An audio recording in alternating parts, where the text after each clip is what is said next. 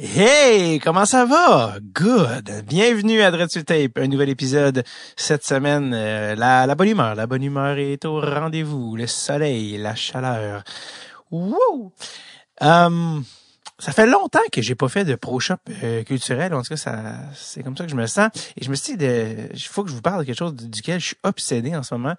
Et c'est pas parce que c'est nouveau ou récent, mais ça reste que ça m'obsède constamment. Et c'est, puis on en a parlé avec Jack Han, mais c'est comme si j'ai finalement lu Moneyball, le fameux livre là, du début des années 2000 sur les Oakland A's dans le baseball. Parce que oui, c'est le printemps. Je me suis dit que ça allait être un pro-shop culturel un peu baseball parce que ça va au-delà, j'ose espérer, du sport. Je viens de finir le livre qui évidemment est très excellent, mais ça m'a aussi à replonger complètement dans le film, qui est excellent pour d'autres raisons, parce que bon, le livre est beaucoup plus dans le journaliste, le Michael Lewis, qui a suivi les Jays, qui avait accès un peu aux coulisses pendant toute la saison, où ils ont un peu réécrit l'histoire, ou en tout cas la manière de monter une équipe de baseball, mais le film aussi, dans le storytelling de Billy Beane, qui a des thématiques riches, comme être un winner, les winners, les losers, et il n'y a pas de contexte où le mot winner ou loser est aussi fort et aussi riche de sens que dans le sport, évidemment, parce que tout est à propos de la victoire dans le sport et les Billy Beane et son histoire. Donc, bref, et je pense que je l'ai rechecké. Je pense à chaque fois que je parle de Moneyball, j'ai envie de tout arrêter et retourner regarder le film encore. Donc, si vous avez pas... Aussi, des fois, on a vu des trucs une fois il y a longtemps, puis on était comme ouais, parce que je pense que c'est déjà 2011, je pense, Moneyball, puis on était comme ouais, c'était bon, mais je me souviens plus. Puis des fois on le recheck, on dit ouais, c'était vraiment bon cette affaire-là. J'avais pas autant absorbé la première fois, mais en tout cas, si vous avez la chance, il y a tellement de bonnes putains de scènes dans ce film-là. Avec Jonah Hill également qui joue l'espèce d'assistant là. Et donc en lisant le livre là, tu comprends de qui le personnage est inspiré, tout ça. L'assistant de Billy Beane dans la vraie vie. Paul De Podesta, je pense son vrai nom. Mais bref, des scènes des scènes malades là, quand il explique comment il va monter une équipe avec les on-base percentage, avec les scouts. Le casting des scouts est malade. La scène dans le parking, la scène où il l'appelle. Il y a tellement de bonnes scènes. La scène où il fait appeler le propriétaire parce qu'il a besoin de 200 000, mais il met ça. Il y a Moneyball, quel putain de film, sans oublier bien sûr la scène où Billy Beane pète un note dans le vestiaire en disant je vais vous montrer c'est quoi le son de la défaite. En tout cas bref, Philip Seymour Fur, le regretté Philip Seymour, qui est excellent dans son casting aussi de manager là, tu sais, un gérant de balle là, ça a un casting les gars, j'ai envie d'arrêter le podcast puis d'aller regarder le film. Puis il y en aura pas d'épisode cette semaine si vous continuez avec cette attitude-là. OK? Moi, je peux pas... C'est l'attitude de prof suppléant. On peut pas avoir de fun. Vous savez jamais quand arrêter. Dès qu'on commence à rire, ça dégénère tout le temps. Tu sais, c'est désagréable. Oui, ben on a 14 ans, qu'est-ce que je te dis? On n'est pas mature, là. Tu sais. On n'est pas bon là, à walk the line là, du plaisir. Et c'est tout à propos que je commence avec... le pro-shop culturel et des suggestions là, plus cinématographiques, littéraires, bon bref. Parce qu'aujourd'hui, on reçoit Monsieur l'ultime alliance du sport et des arts, et j'ai nommé Stéphane Gonzo Gonzalez. J'ai comme fait un ACV à la fin de son nom, mais ça va rester entre nous. Et Stéphane est un être adorable que j'ai eu la chance d'affronter, je pense que c'est trop fort comme terme, mais j'ai été à sa chronique gaucher-droitier, qui est pour les plus férus de sport, ceux qui écoutent le 91.9, chaque vendredi, quelqu'un affronte Gonzo à gaucher-droitier, où on doit deviner si un joueur, on le sait, là, mais on doit déterminer ou dire à partir d'une liste de joueurs s'il est gaucher ou droitier. Et ce qui est franchement impressionnant, c'est que je pense que Gonzo est undefeated, invaincu à date, et c'est surtout que c'est parce que si tu nommes un joueur que je connais, je vais sûrement l'avoir, mais Gonzo connaît un nombre de joueurs déraisonnable. Ça n'a aucun sens. Ce gars-là, on dirait qu'il connaît le bottin des joueurs qui ont joué dans la Ligue nationale. Bref. Et ça m'a rappelé en y allant récemment à son segment. Hey man, Gonzo, ça fait longtemps que je voulais le recevoir au podcast. Son passé, Musique Plus, les Glory Days de Musique Plus, qui était le college en communication quand tu voulais commencer dans ce métier-là. Tu étais payé des peanuts, mais c'est quand même tes meilleurs souvenirs à vie. Et Gonzo nous a fait faire une incursion dans ce monde-là. On l'a même échappé complètement. On s'est rapproché, on s'approche, je pense, des 3 heures de podcast. Mais honnêtement, j'ai adoré. J'ai adoré. Je pense que je ferai un autre 3 heures avec Gonzo, juste qu'on parle de musique, ses albums préférés. J'ai essayé de pas trop l'échapper. En même temps, j'ai essayé de complètement l'échapper. Et ça a donné ce merveilleux, non, les liaisons, pas merveilleux épisodes, ça ne se dit pas.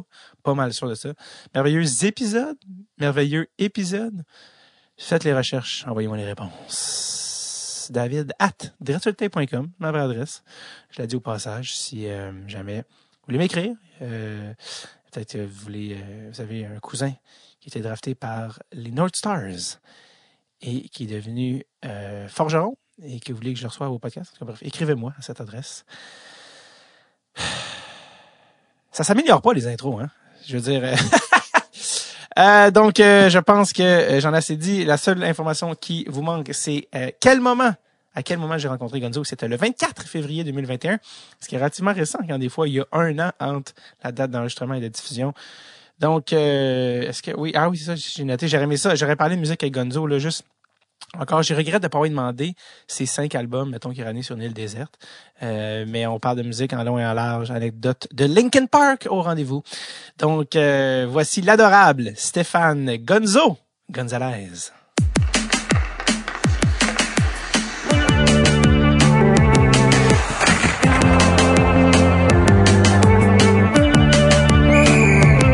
Dread sur le tape avec David Bocage. Gonzo, je sais pas si... Oui, c'est encore Gonzo. Ça, je sais pas c'est qui avait décidé de ce nom-là, puis à quelle époque. Mais Stéphane Gonzalez. Stéphane Gonzalez, ouais. C'est qui? Un ou l'autre. C'était-tu un... Parce que c'est souvent quand t'es VJ ou animateur radio, tu sais, puis arrive là, il y a toujours Aïssa PY, mais son directeur de la programmation a dit « Non, PY Lord à Star », puis il est comme « OK, mais tu sais, c'est-tu comme un monsieur dans les bureaux en 97 qui a décidé que t'étais Gonzo maintenant? » Non, mais je pense que ça vient du primaire. Pour vrai. C'est très loin, là. Je pense que j'étais au primaire, comme en 2e année, à La Salle, puis c'est parti de ça. Tu sais, le nom de famille. En fait, il y a beaucoup de Gonzalez qui ont ce surnom-là. Tu sais, la majorité des joueurs de baseball ou autres qui ont ce surnom-là, Gonzo. Fait que, je sais pas, je me rappelle même pas, tellement j'étais jeune, je me rappelle même pas c'est qui a été le premier, mais ça m'a suivi. Puis après, moi, j'ai joué au baseball toute ma vie, puis c'est comme resté. Tu sais, au baseball, c'est comme au hockey, il y a tout le temps des surnoms, là, tu sais. Puis moi, c'est resté. Moi, c'était petit PD, ça comprend pas que mon nom, c'est pas vrai. C'est arrivé à quel âge, non? OK, fait que c'est ça, j'allais te demander, j'avais aucune idée d'où tu venais, fait que c'est Ville-la-Salle? Ouais, en fait, La Salle, je suis né à Montréal, puis j'ai grandi à Ville-la-Salle, j'ai joué mon baseball à la Chine. OK, fait qu'un gars de baseball. Puis ouais, moi j'ai le seul sport organisé auquel j'ai joué dans ma vie, c'est le baseball. J'ai jamais joué au hockey organisé. Wow. J'ai tout le temps joué au hockey, mais j'ai jamais joué au hockey organisé parce que c'était comme trop. T'es un joueur de parc, qu'on appelle? Ouais. Fait que je jouais à la patinoire en bas de chez nous tout le temps. Puis, mais attends. Baseball, ta position? Premier but lanceur. Quand même 2 positions très différentes. Un où tu reçois avec la jambe écartée, puis l'autre où tu es au cœur de l'action. Je suis gaucher. Fait. Lanceur gaucher.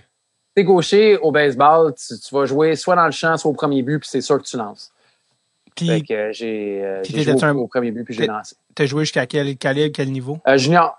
OK, mais ça, c'est bon. Je suis pas le plus calé. C'est-tu quand même fort? Ouais, j'ai joué junior, jusqu'à junior 2A. Fait que, c'est comme au hockey, c'était correct. J'ai lâché, en fait, je devais avoir, je pense, comme peut-être 17, là où j'ai commencé à découvrir les drogues dures, là. La musique. Mais c'est à peu près à ce temps-là, ouais. Ah ouais. J'ai lâché le baseball. Non, mais l'adolescence, là. Tu fais des choix, puis finalement, là, le baseball était plus important. Puis je savais que j'allais pas faire une carrière de toute façon, fait que finalement, je me suis dit qu'il y avait pas vraiment de suite à ça, mis à part jouer senior, fait que j'ai arrêté. Mais encore aujourd'hui, j'ai recommencé à jouer. Mais j'ai recommencé à jouer dans une ligue de balle molle. Puis là, cet été, j'aimerais ça recommencer à jouer au vrai baseball. Ça existe-tu des des ligues de garage de baseball? Parce que c'est tellement balle-molle récréative tout le temps partout. Mais baseball, ça existe. Ouais. Moi, j'ai embarqué dans une ligue de balle-molle récréative, là, un peu, ça fait 3-4 ans, une ligue mixte, là. C'est super cool, tu sais, c'est une ligue de bière, là, où tu t'en vas jouer, puis c'est mini-balle donnée, là. C'est un peu compétitif, mais pas tant que ça. Puis, l'été dernier, là, j'ai un ami, en fait, un ami d'université qui m'a rappelé, puis il m'a dit, hey, je me rappelle du show au baseball, ça te tente de venir jouer pour nous? Puis je suis allé jouer avec eux, puis le calibre est vraiment solide. Là. C'est tous des anciens gars qui ont joué, j'imagine, pas mal toute leur vie aussi. Puis ça m'a un peu comme redonné la piqûre. Là. J'ai le goût en tout cas, si cet été j'ai un peu de temps, là, j'aimerais ça rembarquer là-dedans. Là. Puis je sais pas si tu connais Hugo Moody aussi du Puzza Fest. Ouais, j'ai joué au hockey avec lui, en fait. Ouais, il joue au hockey, Hugo, il joue au baseball aussi. Puis tu vois, lui, au Puzza, à chaque année, il y a un tournoi de balle au Puzza Fest. Fait que je vais jouer au tournoi avec Hugo aussi à chaque année. Je pense qu'il y a son propre podcast de sport, si je me trompe pas. Ouais. Je pense que c'est Sport 30. En tout cas, je sais que... Ouais. En fait, je savais même pas que ce gars-là... Moi, je le connaissais juste d'une ligue de hockey d'artistes. Puis il est musicien, je pense, c'est ça? Ouais, il était dans St. Catharines. C'est ça. Il a fait Blaze Ring. Exact. Il était dans plein de bandes. Là. Oh, t'as nommé St. Catharines. Reg Laplanche is on its way. Mais ça, je le savais pas du tout. Moi, c'était le gars avec des tatous avec qui je joue au hockey que je trouvais quand même bon. Puis j'ai appris comme que finalement le monde de la musique était comme oui, man, tu connais pas. Mais t'étais-tu capable de suivre dans la ligue de baseball là, ou t'étais comme non, j'ai eu l'air d'un tout croche, mais ça c'était pas grave. Tu sais, je veux dire, j'ai joué dans le champ, puis je pense que je suis allé au bat 3 fois, j'ai touché à la balle une fois, puis c'était correct. Là, mais tu sais, ça fait très longtemps que j'avais pas joué à la balle. Là, fait que mais le côté compétitif, il est le fun. Tu sais, toi, tu joues au hockey, toi. Ouais, exact. Vraiment. T'es un bon joueur. On m'a dit que t'étais un bon joueur quand même au hockey. Pas pire. Ça dépend tout le temps. C'est avec comme qui tu joues? Dans l'ultime, là, tu sais, genre, t'es bon pour un humoriste ou t'es bon, tu vois ce que je veux dire? Mais, non, les humoristes sont bons au hockey, pour vrai. Majoritairement, vous êtes pas pire au hockey. Là. Et honnêtement, il y en a quand même beaucoup qui ont quand même joué pas pire. Puis c'est drôle parce que c'est beaucoup notre gang de mon âge. Puis on est en train de se faire une équipe pour aller faire des tournois. Et tu sais, Jay du Temple, athlète naturel. Tu sais, Jay, je veux dire, c'est pas juste le hockey. Là, c'est comme il est dans le gym tous les jours. C'était le football. C'était il a fait des trials de prep school au hockey, Jay. Ok. Je savais pas qu'il y avait vraiment comme il fait des camps pour ça. Des camps, ouais, mais tu sais, si c'était pas du fait que ça coûtait 50 000 par année, il aurait peut-être été. Charles Pellerin jouait Junior 2A. Pierre-Yves Roy-Desmarais, c'est un bon petit joueur. Sam Boisvert, il jouait Midget Espoir. Charlot Saint-Cyr, c'est un bon goaler. On est toute une petite gang qu'on va aller faire des tournois à l'extérieur. Puis je pense que celui à ce que je sache, là, qui a joué le plus haut calibre per se, ça serait Philippe Bond, qui aurait joué Junior 3A. OK. Philippe Bond aurait joué Junior 3A. Il était passé au podcast, d'ailleurs, en parler il y a une couple d'années, lui, de ça, mais donc dans cette gang-là... non, mais là, c'est du sérieux. Là. Vous allez faire des tournois. Mais on veut aller faire des tournois justement à l'extérieur, justement de Québec, Canada. Tu sais, aller vraiment... aller planter des humoristes à New York, mettons. Aller planter des... Ils sont comme, c'est qui les Frenchies? Honnêtement, c'est drôle parce que j'ai reçu mes chandails juste avant la pandémie qui prennent la moitié de mon appart, les gaines rouges. On a les 2 couleurs, c'est les vieux rétro Jets, mais avec notre logo à nous. Puis on allait faire notre premier tournoi au printemps. Ça fait genre 3 ans qu'on est là-dessus, les jerseys, puis mais ça s'en vient. Puis là, c'est comme, les gars, j'ai les jerseys, c'est ce printemps. Qu'est-ce que vous voulez qu'il arrive? Une pandémie mondiale. Et voilà. Donc, bref, je suis pas pire, mais si tu veux, un moment donné, je vais pas la répéter ici parce que je l'ai déjà compté, mais si tu veux, un moment donné, parce que c'est ça qui est le fun avec la radio parler, vous avez du temps en ondes.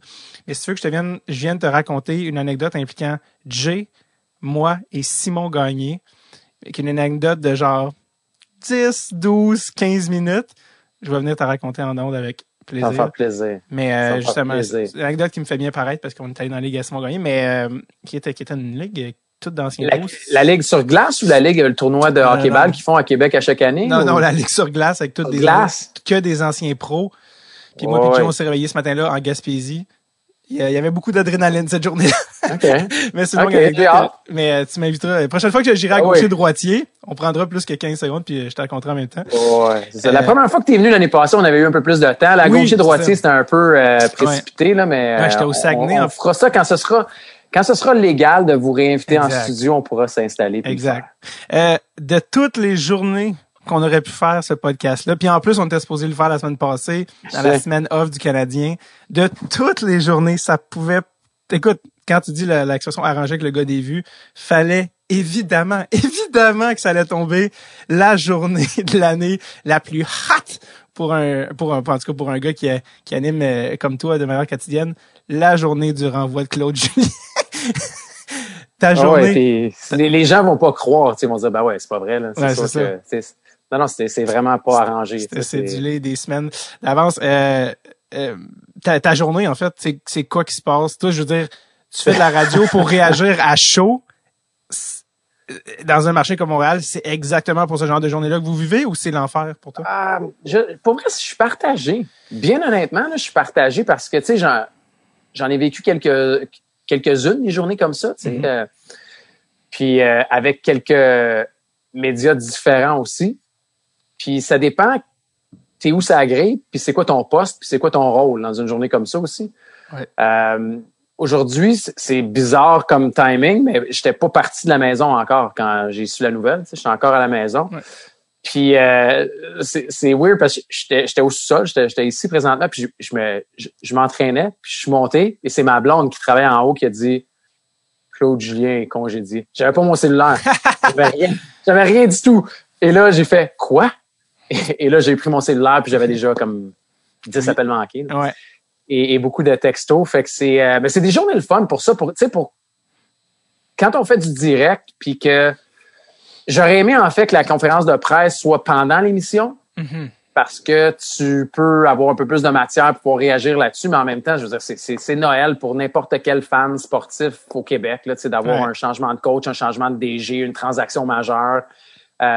C'est cool. Ça nous sort un peu du quotidien, même si c'est jamais du quotidien parce qu'on n'a jamais la même chose à faire, puis que c'est du direct, puis c'est de la radio parlée, tu l'as vu, c'est une super job. Pour vrai, je peux pas concevoir que les seules pauses qu'on a pendant 3 heures, c'est les fameuses publicités, puis ça dure 3 minutes. Mm-hmm. Quand tu, par exemple, tu vas regarder un peu, je sais pas moi, la radio commerciale ou autre, c'est l'inverse, tu sais. Je trouve ça cool de pouvoir faire ça, puis de pouvoir donner beaucoup de place. Comme aujourd'hui, on a fait une tribune avec les gens qui était pas mal plus grande, plus longue, parce que, tu sais, je me disais, bon, on était en émission spéciale depuis le matin, personne n'a vraiment parlé, puis c'est ça. Fait qu'on a fait un peu notre émission, puis après, on est allé en tribune, mais c'est cool. Tu sais, l'adrénaline est vraiment un peu plus présente, je te dirais, dans les journées de même. Je me souviens que quand Piqué avait été changé, genre, JC était revenu de vacances, puis c'était genre, tout avait été chamboulé, parce que c'était comme Piqué Souban était changé.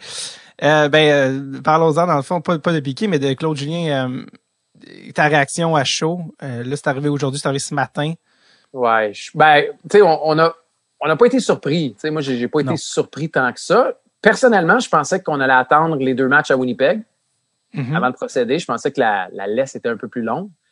Mais non, tu sais. Puis au début de la semaine, c'est drôle parce que lundi, on en a parlé. Puis, tu sais, Georges, avec qui je travaille au quotidien, lui, tu sais, il y a eu une couple de... Ça lui a mis la puce à l'oreille, puis il a fouillé un peu, tu sais, puis il veut pas, je veux dire, lui, il a joué avec certains joueurs qui sont encore là, puis tu sais, il y a encore un peu d'accès dans la chambre, puis lui, en fait, l'info, il l'a eu hier, tu sais. Carrément. Puis c'est pour ça qu'il hier, il a fait un tweet, puis ça insinuait un peu ça, tu sais.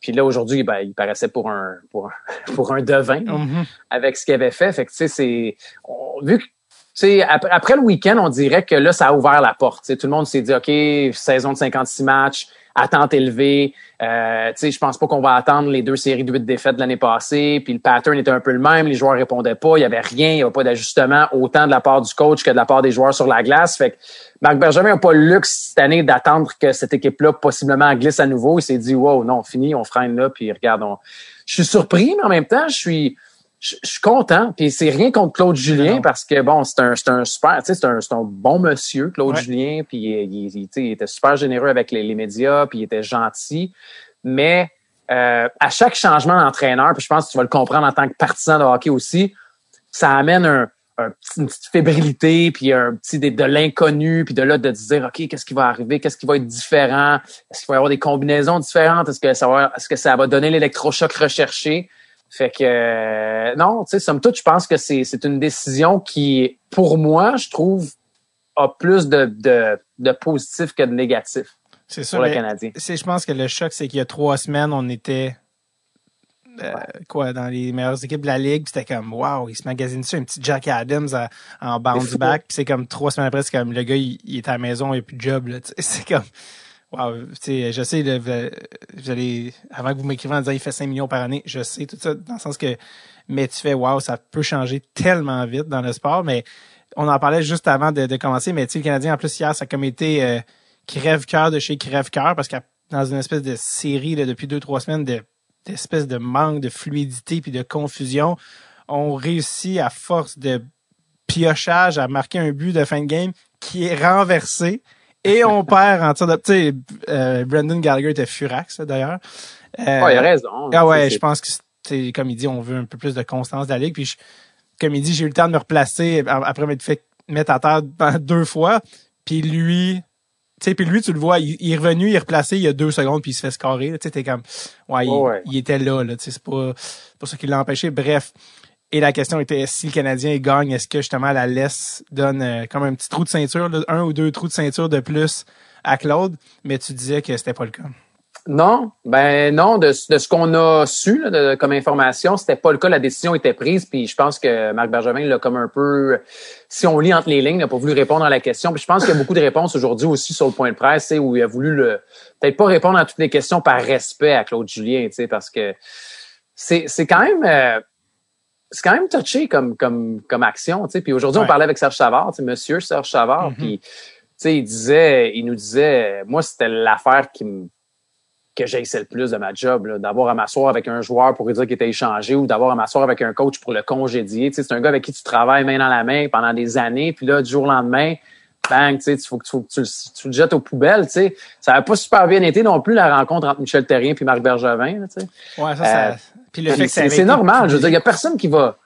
Je pense pas qu'il y a personne qui va. Tu sais, si on te rencontre pour te sacrer dehors ou pour te, tu vas jamais avoir une réaction. Ah ben merci, c'est gentil, oui, tu sais, on se serre la main puis. Le pire, c'est que j'imagine tellement Claude Julien complètement diplomate, genre eh bien sans problème. Écoute, je comprends le travail que tu as à faire, Marc. Puis tu sais, écoute, j'ai pas de problème. Je vais ramasser mes affaires 10 minutes puis je serai plus là. Merci. Tu sais, comme je dis, Claude. 15. C'est ça. Mais non, c'est sûr que c'est poche, mais.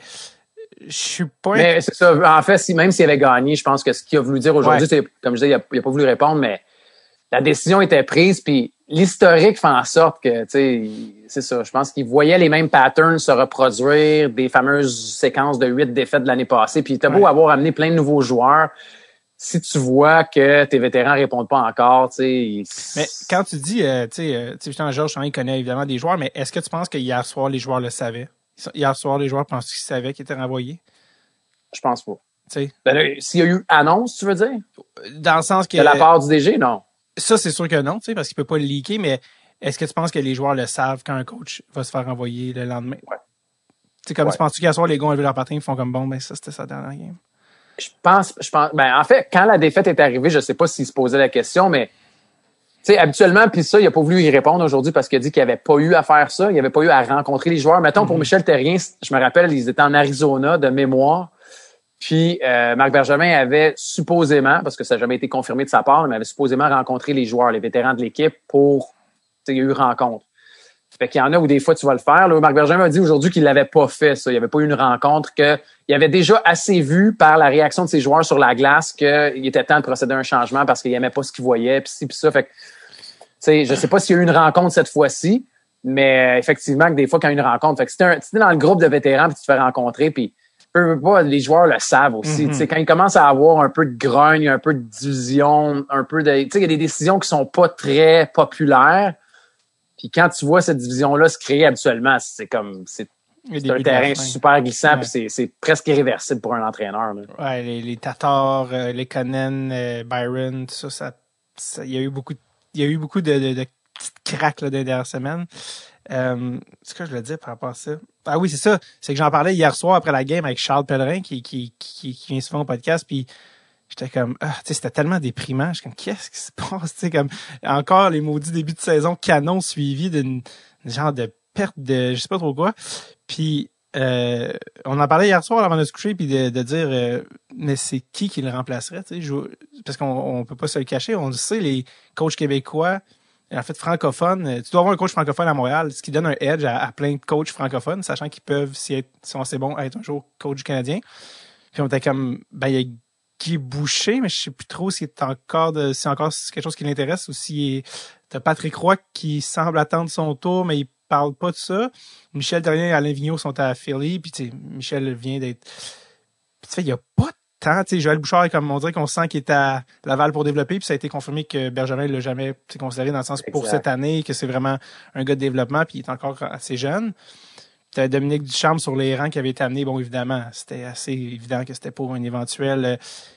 mais les options sont quand même limitées. Fait que si Dominique, dépendamment de ce qu'il va faire cette saison, puis j'ai bien hâte de voir, on ne le connaît pas particulièrement là, comme coach en chef, ses systèmes, sa manière de procéder, peu importe. Si à la fin de la saison, il décide que c'est pas la solution à long terme, c'est qui le coach canadien? Mark Crawford? Non, ça va être Mark Crawford. Non, mais tu sais, non, je pense pas. Mais moi, il y a quelque chose qui m'a un peu frappé aujourd'hui dans la conférence de Bergevin, puis c'est quand il a dit que moi, Dominique était mon homme, c'était son homme parce qu'il avait le goût d'avoir un peu de fraîcheur, tu sais, d'avoir un coach d'une nouvelle génération. Puis ça, c'est rare. Ça fait longtemps qu'on n'a pas vu ça à Montréal quand même. Ouais. D'avoir comme un coach qui a, tu sais, c'est sa première expérience d'entraîneur, puis dans le pro, là, dans la Ligue nationale de hockey. Mais je trouve ça cool, qu'on lui donne sa chance à Dominique Ducharme. C'est un gars qui a gagné partout où il a passé. C'est une bonne tête de hockey. Puis je pense que c'est un style que s'il amène un peu son empreinte sur cette équipe-là, c'est un style que les gens vont aimer. Tu sais, c'est un style qui est axé sur la possession de rondelles. C'est un style qui est axé sur la vitesse. Je pense que ça va générer un peu plus d'offensive que le système de jeu qui était là par Claude Julien. Mais après la saison, parce que le groupe du Canadien de Montréal, tu as plein de vétérans qui sont arrivés, tu sais, Allen, Edmondson, Perry, c'est des gars qui ont gagné la Coupe Toffoli.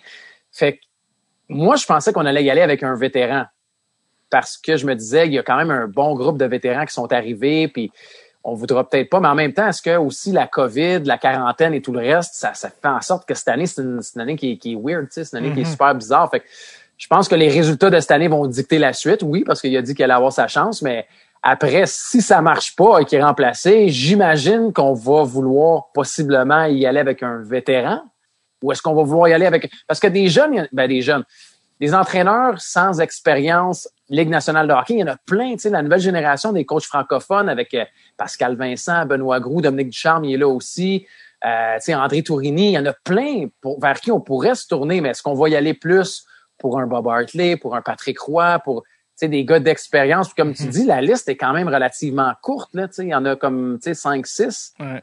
Mais si tu vas avec les plus jeunes, ben là, tu vas peut-être pouvoir aller avec une liste un peu plus grande. Est-ce qu'un gars, tu sais, Gérard Galland, est-ce que c'est possible ou en raison du fait francophone, ça marche pas? Tu sais, c'est... Faut-tu juste que le nom soit francophone? Parce que Galland, c'est ça. Ouais, c'est ça. Mais le nom francophone, il peut y aller. Ouais, c'est ça. Tant que c'est pas lui qui parle, non. Mais il y a quelque chose aussi avec le fait que Dominique est déjà assistant. Ça aussi, il y a une dynamique, je sais pas c'est comment pour les joueurs, tu sais, que le gars qui court. Tu sais, d'habitude, quand c'est comme out, tout le monde, quelqu'un arrive de nouveau, là, c'est comme, t'as pas le choix d'être un peu genre, c'est talon, OK, attends, là, c'est qui lui, il s'apprivoise, tout ça, mais là, c'est comme, OK, c'est le gars qui était assistant, qui là monte en chef, le changement de dynamique, là, c'est lui qui est je sais pas comment ça se passe, ça, pour une équipe, quand c'est pas complètement une nouvelle personne, mais le gars qui était assistant, tu sais, ça, je suis quand même curieux de savoir, puis lui, de son côté aussi, comment il gère ça, faire, hey, c'est moi, cette heure. OK, c'était pas ça. Entraîneurs adjoints, souvent, sont plus proches des joueurs. Il y a un petit côté un peu plus complice, un peu plus chumé, de faire le pont. Kirk Muller, on se disait souvent que c'était sa force. Là, je suis assez curieux là, de voir. Puis c'est sa première fois, en plus. En plus. Mais tu sais, il disait qu'elle n'allait pas changer, qu'elle allait rester le même et tout ça. Puis je pense que c'est ce qui a fait son succès aussi. Mais en fait, c'est à voir comment ça va se dessiner parce que c'est vraiment tout nouveau. Mais ce que moi, j'ai su, en tout cas, de l'interne, c'est un gars qui est très apprécié. Bon, c'est un gars qui est très apprécié, Dominique Ducharme, de joueurs présents et de joueurs passés, là, parce qu'aujourd'hui, on a fouillé un peu, puis on a quand même contacté une couple de joueurs, puis c'est un gars qui a beaucoup de crédibilité. Ouais. Fait que c'est un gars qui s'est bâti une belle relation avec la majorité des joueurs qui étaient là. Puis comme tu dis, Kirk Muller, c'était un peu ça aussi. Lui, c'était le gars, tu sais, le chumé un peu plus proche des joueurs. Fait que je trouve ça le fun aussi qu'on ait amené Alex Burrows, tu sais, qui a ce mandat-là. Alex qui vient de prendre sa retraite à peu près. Puis Alex, c'est un bon gars, là, tu sais, c'est un bon coéquipier, c'est un bon gars d'équipe. Fait que, tu sais, c'est le gars vers qui j'imagine aussi que, tu sais, des gars comme Corey Perry et autres vont être facilement liés. Ils ont pratiquement le même âge. Fait que je suis curieux de voir. Je trouve que en tout cas, moi, je suis content des nominations aujourd'hui parce que je trouve que ça amène un peu de sang neuf. Puis Dominique Ducharme, je suis content qu'il ait sa chance. Alex Burrows, tu sais, il vient d'arriver, là. Tu sais, il vient de prendre sa retraite, sa deuxième année en tant qu'entraîneur adjoint. Puis bang, il se débarque avec le Canadien de Montréal.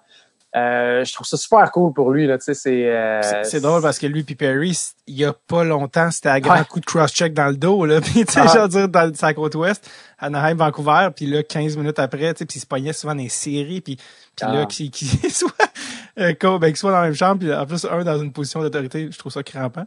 Mais bref, c'est vrai que la synergie est assez, j'ai hâte de voir, très hâte de voir. Moi aussi. C'était une rare portion d'actualité dans le podcast parce que le podcast est vraiment généralement intemporel, on se rencontre puis c'est une discussion, mais là c'est comme écoute, c'est tellement relié à la journée, on peut pas en parler, mais nous on avait déjà commencé à entamer ton histoire, c'est-à-dire Phil Lassalle, baseball. D'ailleurs, parlant de baseball, tu venant de Montréal, toi, je sais pas ton lien par rapport aux expos. Moi, je viens de pas très loin du stade. J'étais donc, je sais pas si t'étais-tu un gros fan des expos? Ah ouais, c'était régulièrement. Je prenais le métro, on avait nos mythes, puis avec les gars avec qui je joue au baseball, on allait passer nos week-ends au stade olympique. On amenait notre petit lunch, on arrivait avant, on regardait la pratique au bâton, on amenait des cartes de baseball à faire signer aussi. C'était qui tes joueurs? C'était qui tes gros... Moi, quand j'étais vraiment plus jeune, c'était, tu sais, j'ai trippé sur Tim Raines, comme au début. C'est une vedette. Vraiment, là, je me rappelle des premiers contacts, là, tu sais, avec les expos, c'était Tim Raines. Puis après, ça a été Andrés Galarraga parce que moi, je jouais au premier but. Ouais. Puis j'étais un peu plus corpulent, fait que Galarraga, son surnom, c'était le gros chat. Fait que c'était comme, je jouais au premier but, j'étais un peu plus gros, fait que j'étais le gros chat, tu sais. Fait que je me suis identifié à ce joueur-là. On t'imagine tellement comme longiligne. Ah non! Ah non, j'étais lourd. T'étais un enfant plus gras, c'est ce que tu dis. Ah ouais. Pour rester poli, là. J'étais un petit gros, là. J'étais un petit gros. Ça se dit plus en 2021. On peut plus dire ça, Gonzo. C'est de la grossophobie, mais ça dérange pas parce que je l'ai vécu. Fait que je peux le dire. J'ai pas traité personne de gros ici à part moi. Oui, c'est ça. Fait que je m'auto-flagelle, je suis correct. Oui. Mais aussi, quel nom? Quel nom qu'il y avait? Galarraga. C'est malade. C'est comme Gallagher inverse, ouais. Moi, quand j'ai commencé, moi, quand j'ai commencé, c'était les premières catchs, c'était Pedro Martinez. Ah ouais. Qui avait le mullet au début. Oui, frisé, c'était malade. Puis c'est fou parce que lui puis Guerrero, c'était des stars, tu sais. Mais ils ont été ailleurs, puis ils sont dans le Hall of Fame avec les autres jerseys, t'es comme God damn it! Ça fait mal. Vladimir, ça fait mais plus mal. Mais cette époque-là des expos, là, tu sais, je te dis ça, c'était Galarraga puis Tim Raines, c'est vraiment ma jeunesse. J'étais très jeune, mais après, j'ai vécu, tu sais, le gros boom, là, ça a été, tu sais, avec la 94. Puis quand tous les jeunes sont arrivés, là, quand DeShields, Grissom, Walker sont arrivés, là, c'était comme wow. Tu sais, mais on n'avait pas de cash. Puis après, il y a eu Rondell White, puis Cliff Floyd, puis on avait des bons jeunes qui grandissaient dans l'organisation. Puis même, je me rappelle quand DeShields a été tradé pour Pedro Martinez, c'était comme, voyons donc, on s'est fait fourrer. Puis c'était comme, tu sais, mais Pedro est arrivé, puis après, il est devenu Pedro, puis c'était gros, là, mais j'aimerais ça qu'un jour, ça revienne là, pour le baseball à Montréal. Il y a encore beaucoup d'étapes, je pense, là, mais oui, ce serait cool. T'sais. Moi, le baseball, c'est encore une grande place dans ma vie. Puis maintenant, je vais en voir ailleurs. Tu sais, je sais que toi, tu voyages pas mal. Fait que ce que je fais maintenant quand je vais voir des games de balle, tu sais, au moins 1 ou 2 voyages par année, puis je débarque, puis je vais visiter des stades, puis je vais visiter des villes. Là, absolument. Chaque fois que je passe à Toronto, je m'arrange pour aller voir une game. D'ailleurs, j'étais pour la fête à mon frère il y a 2 ans, t'es arrivé, puis c'était ça comeback. Je pense que les Blue Jays perdaient de 9-4, là, tu sais, en 6e, 7e, c'était comme c'est fini. Puis ma grand-mère est une fan finie. Ma grand-mère là, qui a eu 93 cet été. Wow. Et puis que j'étais supposé amener pour la 3e année consécutive aux Blue Jays. Puis qu'il a fallu que j'explique, non, il y a une pandémie mondiale. Puis elle est comme, ouais, mais ça va-tu vraiment nous empêcher d'aller voir les Blue Jays? Je suis comme, oui. Puis elle est comme, Colin. Puis dans ma carte de Noël, j'ai hâte de retourner voir les Blue Jays. C'est ça que... Bref. Es-tu fan des Jays, pour vrai? Ben, en fait, c'était les expos. Puis quand ils sont partis, ils étaient comme... Puis ma grand-mère était comme... est ultra canadienne. Tu sais, elle dit pas, elle va jamais dire québécoise, elle va dire canadienne-française parce que c'est son époque. Fait qu'elle est comme, ben, il ne reste juste une équipe canadienne, c'est les Jays. Puis son joueur préféré, c'était, ils ont tous échangé, là, récemment, mais c'était Kevin Pillar. Après ça, tu sais, elle aimait beaucoup Osuna, tout ça. Puis quand elle allait au stade, elle avait son petit pad avec les noms, elle notait, c'est quoi le nom? Ouais, je te dis, cute à mort. Puis quand on était à Toronto, je fais, là, ça marche pas. Cette game-là marche pas, puis je l'ai appelé. Je fais, hey, grand-mère, j'étais avec François, mon frère, on est à Toronto, on était à game. OK, ben là, elle check toutes les games, elle dit, ça marche-tu? Non, ça marche pas. Attends, parce que ma game, si elle peut pas les regarder live, elle les enregistre. Puis elle dit, elle les regarde après. Yes.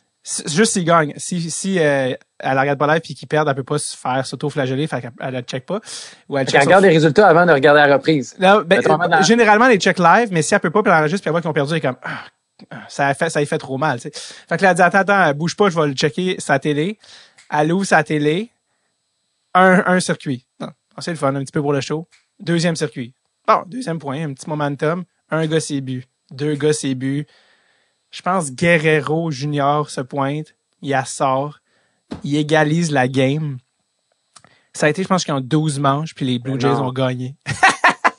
La veille, il y a une game de 0-0 qui à chier. Puis nous, cette journée-là, man, genre la game de l'année, ensuite pour les Blue Jays. À cause de ta grand-mère. Exactement, qui a été le point tournant de ça. Puis j'ai ramené des balles à chaque fois j'ai ramené des Guerrero Junior, tout ça. Puis comme yes, les gars sont tellement échangés tout le temps à Toronto. Ce qui est comme, mais là c'est cool avec Bichette, on a beaucoup de jeunes.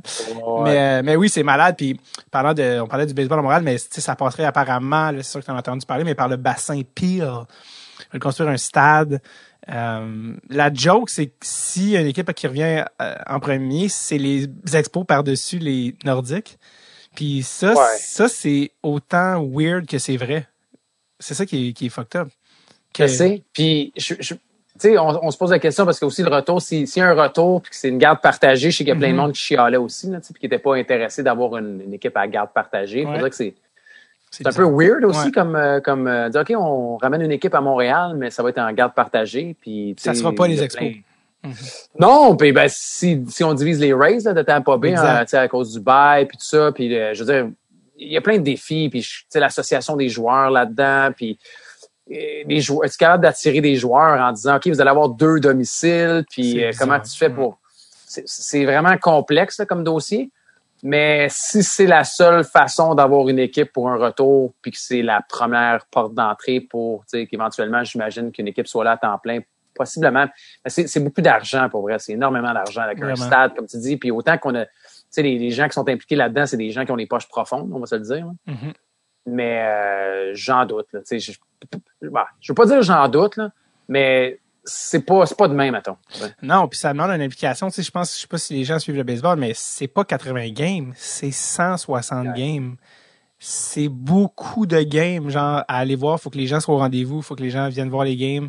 Puis, tu sais, faut que t'ailles un bassin de population aussi. En tout cas, bref, c'est pas... mais c'est pour ça que la garde partagée, je pense que c'est une bonne première porte d'entrée parce que si tu divises puis que tu dis que tu débarques à Montréal, mettons, au mois de juin ou au mois de juillet, puis que tu finis l'année, autant que le climat est clément, puis que, tu sais, c'est comme tu dis, tu divises en 2. Fait que t'as pas 80 matchs locaux, t'en as peut-être juste 40. Fait que déjà, t'as une meilleure réponse, mais oui, tu sais, tout le monde se dit tout le temps, puis le partisan moyen se dit tout le temps, ben ouais, mais un mardi soir, contre les Orioles de Baltimore, tu vas-tu avoir 30 000 personnes? Ouais, bonne question.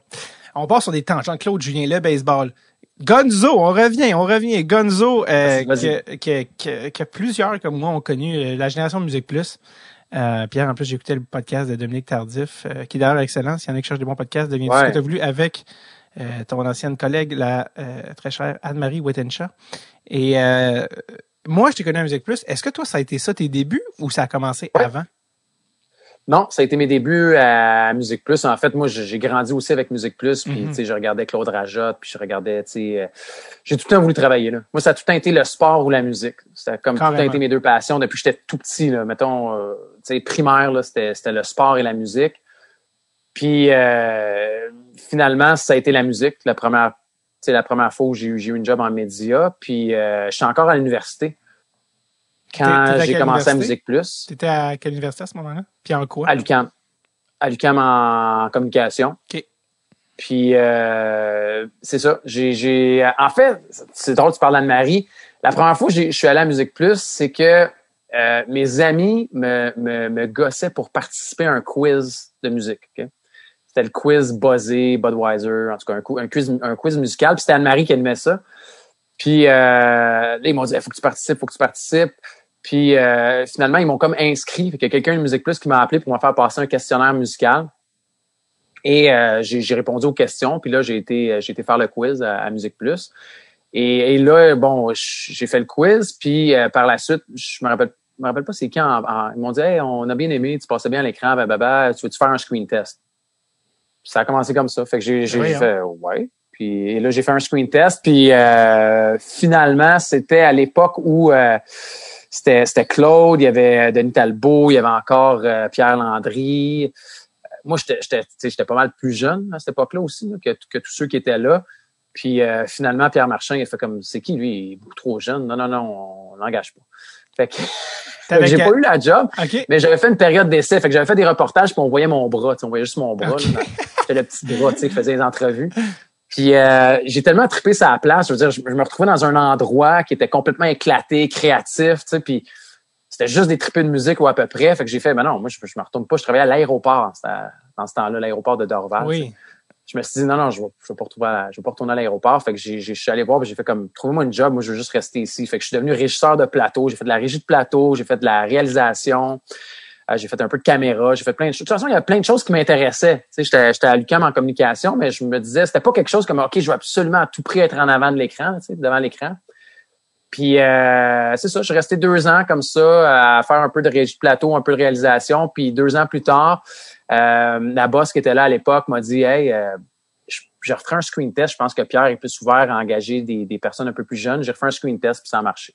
Fait que je suis devenu on est en quelle année à ce moment-là? Et VJ à Musique Plus. Ben oui, rentré dans la légende. C'est quoi? On est en quelle année là, quand tu passes quand t'es 2002, je pense, 2001. Fait que toi, dans le fond, 99, t'étais là, mais derrière 99, je suis arrivé et j'ai fait le quiz, je pense, qui était à peu près en 99. Après, ou 2000. Puis ça, c'était une compétition, le quiz, avec les autres? Ouais. Puis t'as-tu gagné? Ouais, c'était comme, je pense, 4 participants par show. Là. Puis t'avais-tu gagné? Ouais, j'avais gagné. Ben, l'émission à laquelle j'avais participé, j'avais gagné. Puis est-ce que t'étais aussi, parce que les gens te connaissent comme étant très féru de hockey ou de sport, étais-tu autant ou plus ou moins en musique?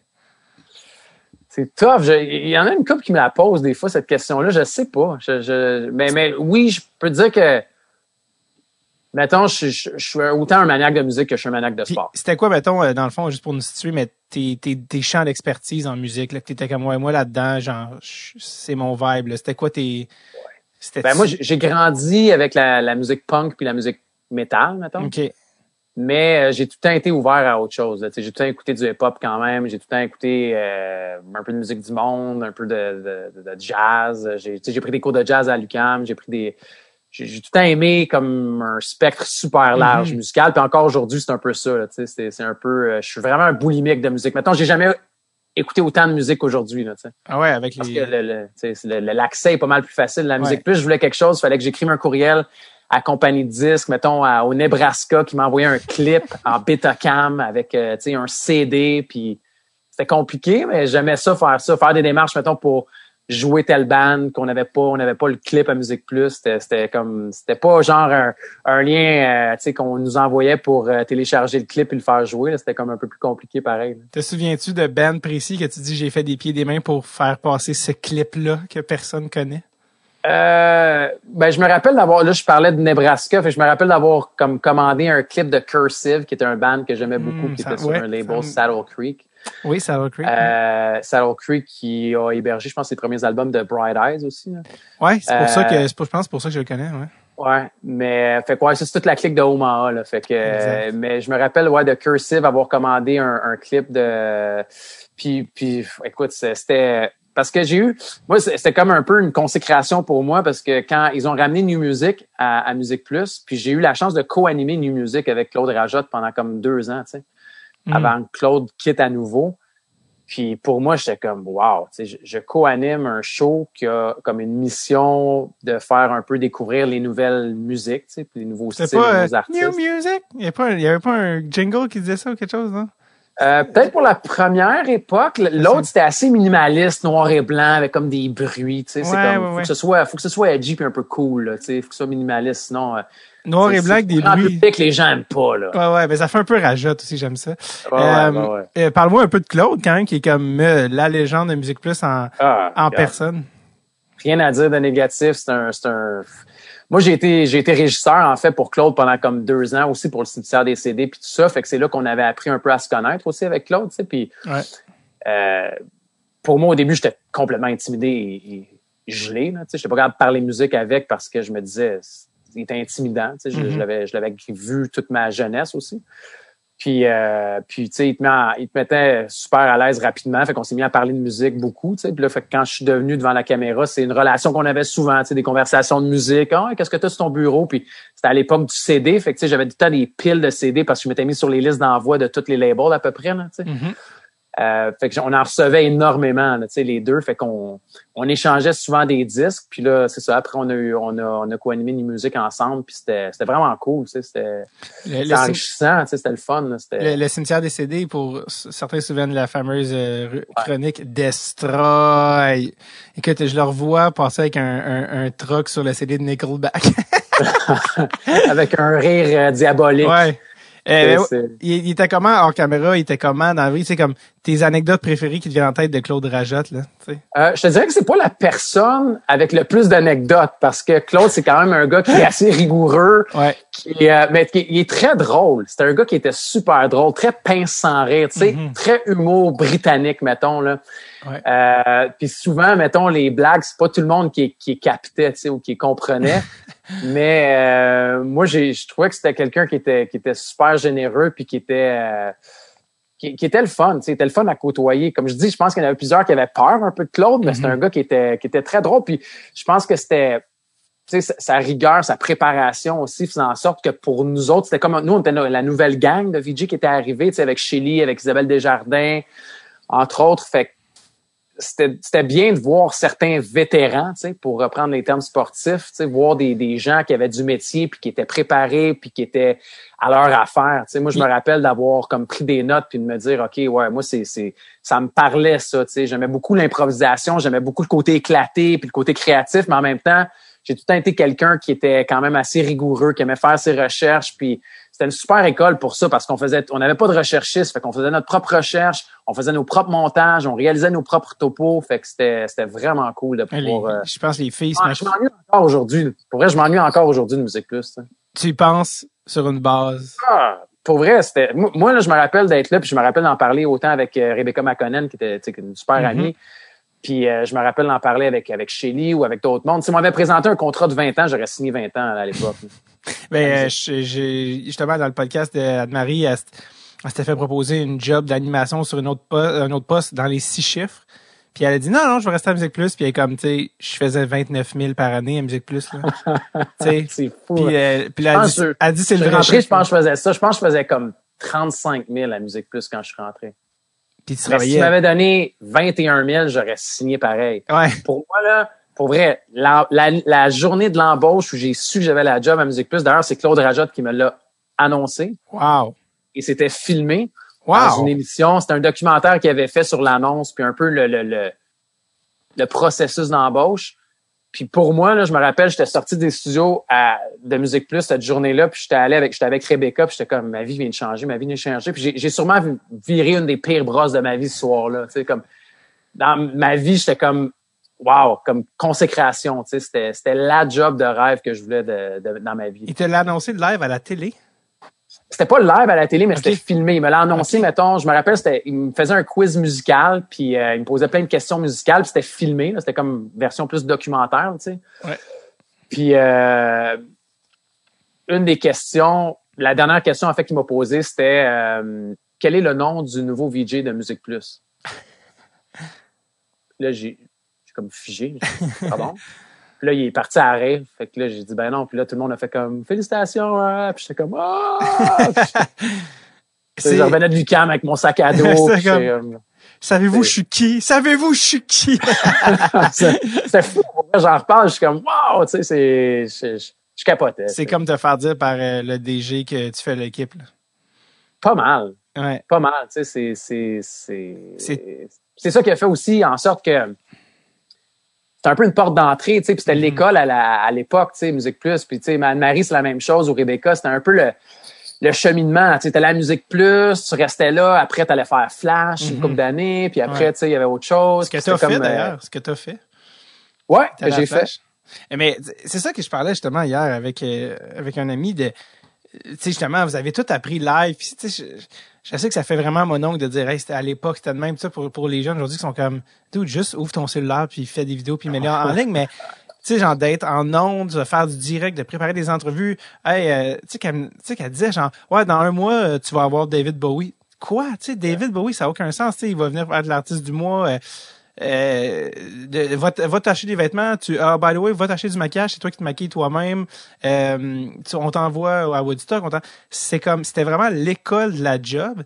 Et la question était, aujourd'hui, je me suis posé la question, comment les gens apprennent ça? Ou comment les gens apprennent la job? Tu vas me dire, peut-être la job a changé, mais je me disais, tu sais, qu'est-ce que tu fais aujourd'hui? Avant, ça, tu voulais rentrer en Musique Plus pour rentrer, mais aujourd'hui, je sais pas qu'est-ce que quelqu'un qui veut faire ça fait. Tu comprends? Ben, je pense que, tu sais. Il devient YouTuber, tu vas me dire. Il se part une chaîne YouTube, il va faire, tu sais, il va faire quelque chose. Mais c'est pas pareil. C'est pas pareil. Non, mais. C'est pas dans le même contexte. C'est pas encadré, mettons, ou c'est pas encadré comme nous, on pouvait l'avoir. Tu sais, moi, je trouvais que c'était une plateforme qui était super le fun aussi parce que, tu sais, j'ai dit le mot créatif, mais c'était ça, là, c'était pété, là. Puis, d'œuvrer dans un environnement un peu comme ça, c'était super inspirant, là, au niveau artistique, tu sais. Je sais pas. Rentrer, puis mettons, avoir une entrevue avec un band. Je me rappelle, moi, je travaillais le samedi, tu sais, puis le samedi, je travaillais avec Shelly, tu sais, puis qui était à Musique Plus aussi, puis le vendredi, on sortait tout le temps, là, puis on était, tu sais, je veux dire, on rentrait le samedi, on était tout croche, là, mais il y avait des gars qui dormaient dans la loge, là, tu sais, puis on avait des réalisateurs qui disaient, OK, on a tel band aujourd'hui en entrevue, on va faire le cadrage comme ça, on va faire ci. Tout le monde embarquait, tu sais, puis c'était comme je sais pas, c'était un laboratoire d'exploration et tu sais, d'essais-erreurs. J'ai déjà fait des matchs de lutte avec des échelles puis des G-strings pognés dans la grille d'éclairage. Puis c'était comme, il y avait tu sais, il y a des choses qui marchaient, des affaires qui marchaient pas, mais c'était correct. C'était comme convenu que c'était Musique Plus puis que c'était éclaté puis que tu essayais des choses. C'était college, c'était très college on essaye. Vraiment, tu sais. Puis c'est quoi je sais pas aujourd'hui, j'imagine que tu sais, en même temps, tout le monde a la liberté de mettre ce qu'il veut en ligne aujourd'hui, fait que c'est cool aussi de pouvoir faire ça, tu sais, puis de pouvoir mais j'allais dire qu'est-ce que j'en fais, ils se parlent des podcasts. Ouais. Tu sais, pour vrai. C'est ça maintenant, pour vrai. C'est vrai, non mais c'est à la limite il y a beaucoup de choses que c'est super bien aussi, mais je trouve ça plate, en fait. Il y a une chose que je trouve plate, puis je trouve plate que on retrouve peut-être moins de musique aujourd'hui, tu sais. Ouais. Sur les médias un peu plus traditionnels. Tu sais, oui, il y a plein de podcasts, puis ça, c'est cool pour découvrir plein de bandes, puis découvrir de la musique, puis la musique n'a jamais été aussi disponible, mais pour les artistes, c'est plus difficile, tu sais, je trouve aussi. Puis des perfos, tu sais, des vrais perfos, d'avoir du temps, une perfo complète, des entrevues complètes, tout ça dans la même émission. C'est fou, mais ça semble un peu ancestral. Juste en parler, c'est comme, ben non, il n'y a plus de, hein? il y a plus de ça. Ah ouais, tu sais, de voir Radiohead débarquer à Musique Plus puis faire une heure, mettons, là, tu sais, devant toi, ou tu parlais de David Bowie ou Blur, ou il y en a eu plein de bandes qui sont venues puis qui ont fait des shows comme mémorables, là, tu sais, à Musique Plus. L'artiste du mois, récemment, je me souviens plus pourquoi, mais j'ai YouTubé Daniel Bélanger puis je tombais sur l'artiste du mois, duquel ton nom était au générique, mais pas devant la caméra. J'étais régisseur. Exactement. Régisseur pour Daniel Bélanger, Rêver mieux. Exactement. Puis, avec Ariane Moffat, qui était là aussi sur le band, JF Lemieux qui jouait de la bass, Carl Bastien au clavier. En fait, c'est pour ça, je pense que j'ai lu quelque chose comme quoi c'était les 20 ans. Ou 20 ans. C'était quelque chose par rapport, je pense, aux 20 ou 21 ans de l'album. Puis là, ça m'a comme replongé dans l'album. Puis là, je suis retombé là-dessus. Puis il était là, puis c'était un long set. Puis tu sais, justement, c'était Anne-Marie qui animait. Puis toi qui régissais. Puis je fais comme, c'était malade, tu sais, juste Daniel qui se pointe avec son band, puis la fille qui fait les claviers, on n'est pas encore connu, mais c'est Ariane Moffat. Mais tout ça, en tout cas, je sais pas si, oui, il y a de la nostalgie, mais il y avait quelque chose aussi de franchement cool qui était proposé. T'as parlé justement un peu de tes souvenirs qui te revenaient. Tu sais, tes meilleurs souvenirs de Musique Plus, tu sais, je sais que c'est chargé, mais tu sais, tes anecdotes, tes souvenirs que tu fais, oh my god, je pourrais jamais oublier. Ben, tu sais, pour vrai, la chose qui stand out, c'est vraiment le monde que j'ai rencontré là-bas. C'était qui Plus que, mettons, les rencontres de band, tu sais, marquantes. Il y en a plein, des anecdotes, mais tu sais, c'est du monde qui ont été longtemps dans ma vie, qui sont encore dans ma vie pour certaines personnes. Je veux dire, ma blonde, je l'ai rencontrée là, tu sais, dans mon deuxième passage à Musique Plus, tu sais, fait qu'on a des enfants à Musique Plus. C'est peut-être les... C'est quand même fou. Oui, hein? Il doit pas en avoir tant que ça, dans le sens que, tu sais, des enfants à Musique Plus, il doit y en avoir quelques-uns. C'est pas, je me suis jamais posé la question, pour vrai, tu me la poses, puis je suis comme, attends un peu, faut que je réfléchisse à ça. Avec deux parents Musique Plusiens, je sais pas. Ben, surtout des deux VJ, tu sais, peut-être des gens qui travaillaient à la technique, mais des VJ. Je sais pas, mais ouais, les rencontres que ta blonde qui avait gagné je suis encore avec des qui avait gagné, ta blonde qui avait gagné VJ Recherché des années plus tard. Ouais, c'est vrai. À mon deuxième passage, je suis retourné là en 2010 pendant un an. Non, 2009 de mémoire, je pense. Ouais. Pendant un an. Mais oui, fait que, ma blonde, je veux dire, c'est sûr que c'est ton meilleur souvenir. Il faut que je le dise là, parce qu'après, je veux dire, là, elle va regarder. Si je suis comme un peu dans la merde, tu sais. Mais les rencontres marquantes, tu sais, mettons, j'ai un pool de foot, j'ai un pool de hockey où je suis avec la majorité des gars de Musique Plus, des caméramans, des réalisateurs. Longtemps, on a eu une équipe de ballons chasseurs de Musique Plus aussi, dans la Ligue de ballons chasseurs du Québec. C'est qui les VJ qui étaient le plus proches ou qui sont restés des amis proches aussi? Ben, j'ai tout le temps été très proche de Shelly, tu sais, que j'ai perdu de vue parce que maintenant elle est retournée dans son patelin à Ottawa aussi. Rebecca, Anne-Marie, Reg, tu sais, d'ailleurs, qu'en est-il de ce bon vieux Reg Laplanche? Reg vient de débarquer à Québec, là. Il était dans les Maritimes pendant un bout. Puis là, c'est ça, il a déménagé, ça fait une couple de mois, il est à Québec. Fait que, puis il fait de la radio à Québec, je pense, maintenant. De son vrai nom, Régent Claveau, apparemment. Ouais. Tu savais ça? Ouais. Claveau, c'est qui Laplanche qui a décidé ça? Laplanche, je pense que c'est un stunt, parce que Reg aussi, il était pas en ondes, il était programmateur à Musique Plus. Il faisait la programmation, puis il était un fan de punk. Fait que quand ils l'ont décidé de le mettre en ondes, ils l'ont décidé de le mettre avec une planche d'en face. Au début, il y avait une planche, il y avait un skate. Oh oui, tu regarderas les débuts là, de Reg Laplanche. Il faisait vraiment confiance à son littéralement une planche de skate dans le visage avec une casquette, avec un trou là, pour ses yeux, fait qu'il voyait. Wow. Puis il faisait des entrevues avec un skate d'en face jusqu'à un moment où ils ont dû réaliser là, que comme wow, peut-être qu'on pourrait te l'enlever le skate puis ça marcherait pareil. Fait qu'ils ont enlevé le skate puis il est resté puis il est devenu Reg Laplanche sans planche d'en face. Wow. OK, le Reg Laplanche, ça vient de... Hey, tu sais, quand tu dis « une équipe fait pas confiance à mon charisme », genre, ça, je pense que ça serait mieux que t'aies une planche d'en face. Okay, on écœurait un peu au début, là, c'est sûr. Là, on lui disait, tu sais, quand même, toi, quand ils t'ont engagé, ils t'ont mis une planche d'en face. Ah, c'est ça. C'est malade. Mais oui, d'abord tes meilleurs moments aussi avec des bandes. Ouais, avec des bandes, il y en a quand même. Ou artistes. Je te dirais qu'un des pire moment. Je sais pas pourquoi c'est le pire qui sort avant le meilleur. Mais on s'en souvient plus. Ouais, on s'en souvient plus. À Musique Plus, tu sais, quand on était live, il fallait qu'on fasse la traduction en direct. Hein? Ouais. Puis il y a tout le temps eu des bandes qui étaient bien désagréables. C'est drôle de te parler d'Anne-Marie, parce qu'Anne-Marie aussi, elle a vécu un malaise avec ce band-là, qui avait été artiste du mois, c'est Blur. Puis, Puis moi, ils étaient venus.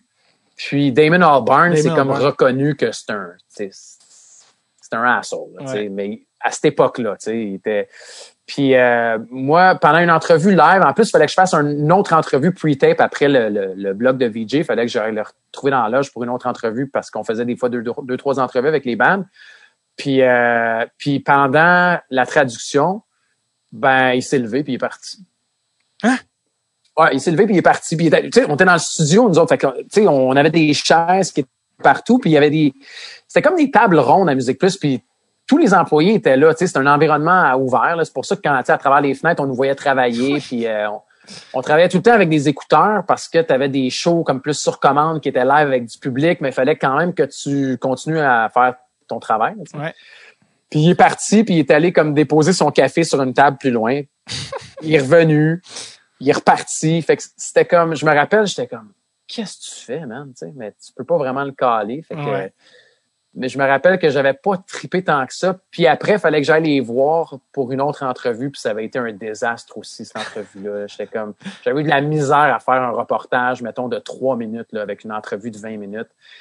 Puis ça avait pas été super. D'ailleurs, Anne-Marie, on en avait parlé, puis elle l'a rencontré pour Gorillaz une couple d'années plus tard. Je pense qu'on était à Flash ensemble, même avec Anne-Marie.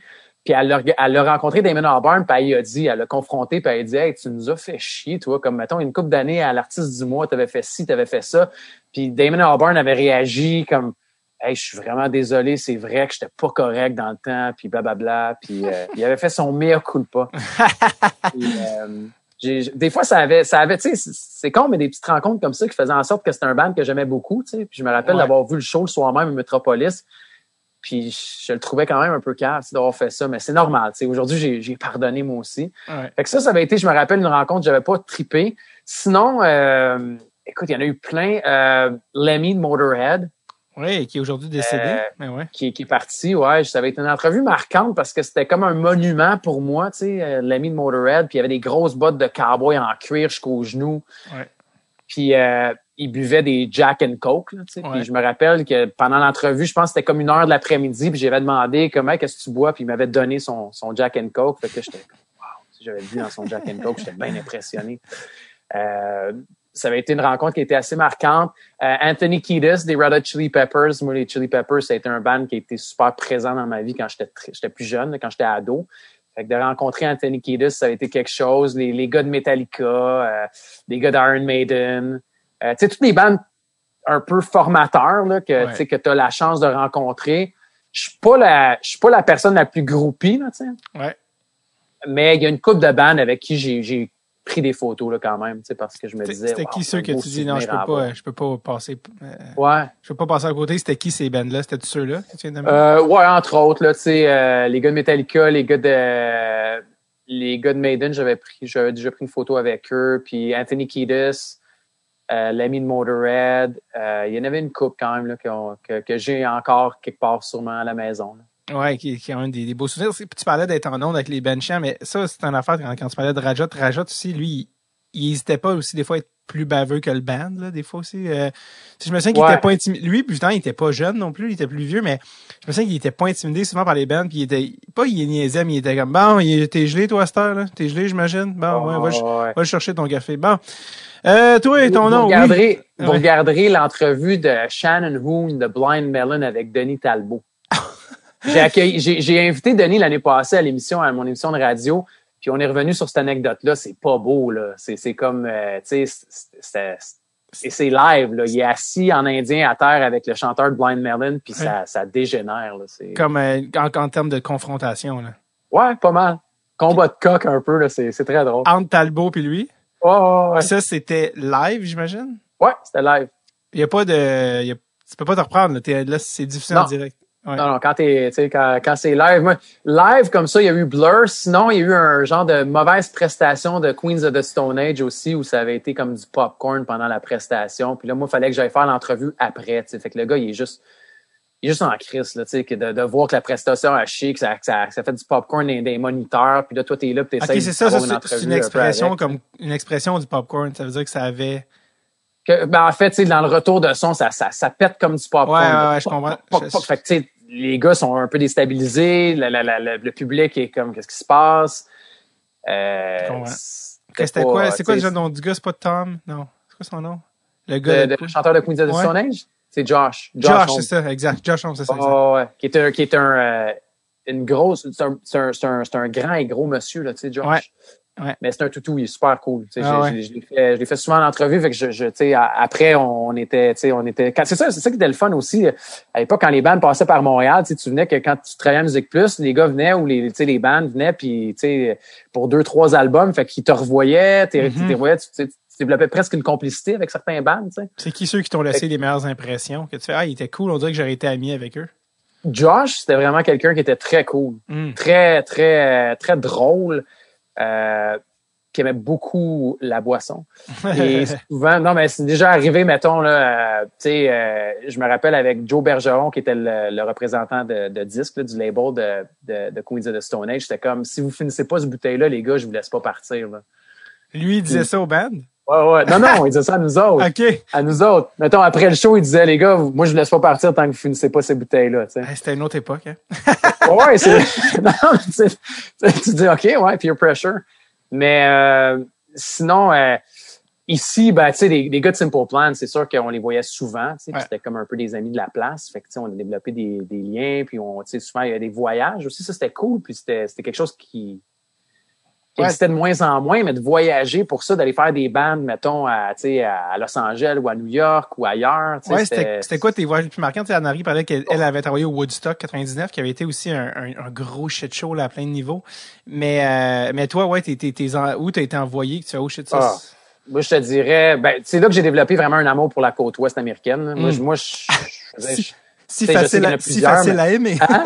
Si facile à aimer, tu sais, comme. C'est ça, c'est beau, facile à aimer, mais faut que tu y sois allé aussi pour l'aimer, puis j'étais jamais allé, fait que c'est là que j'ai comme développé cet amour-là pour la côte ouest, puis c'est la beauté, c'était que j'y allais souvent, tu sais, fait que où est-ce que tu avais été envoyé, quel événement tu avais fait?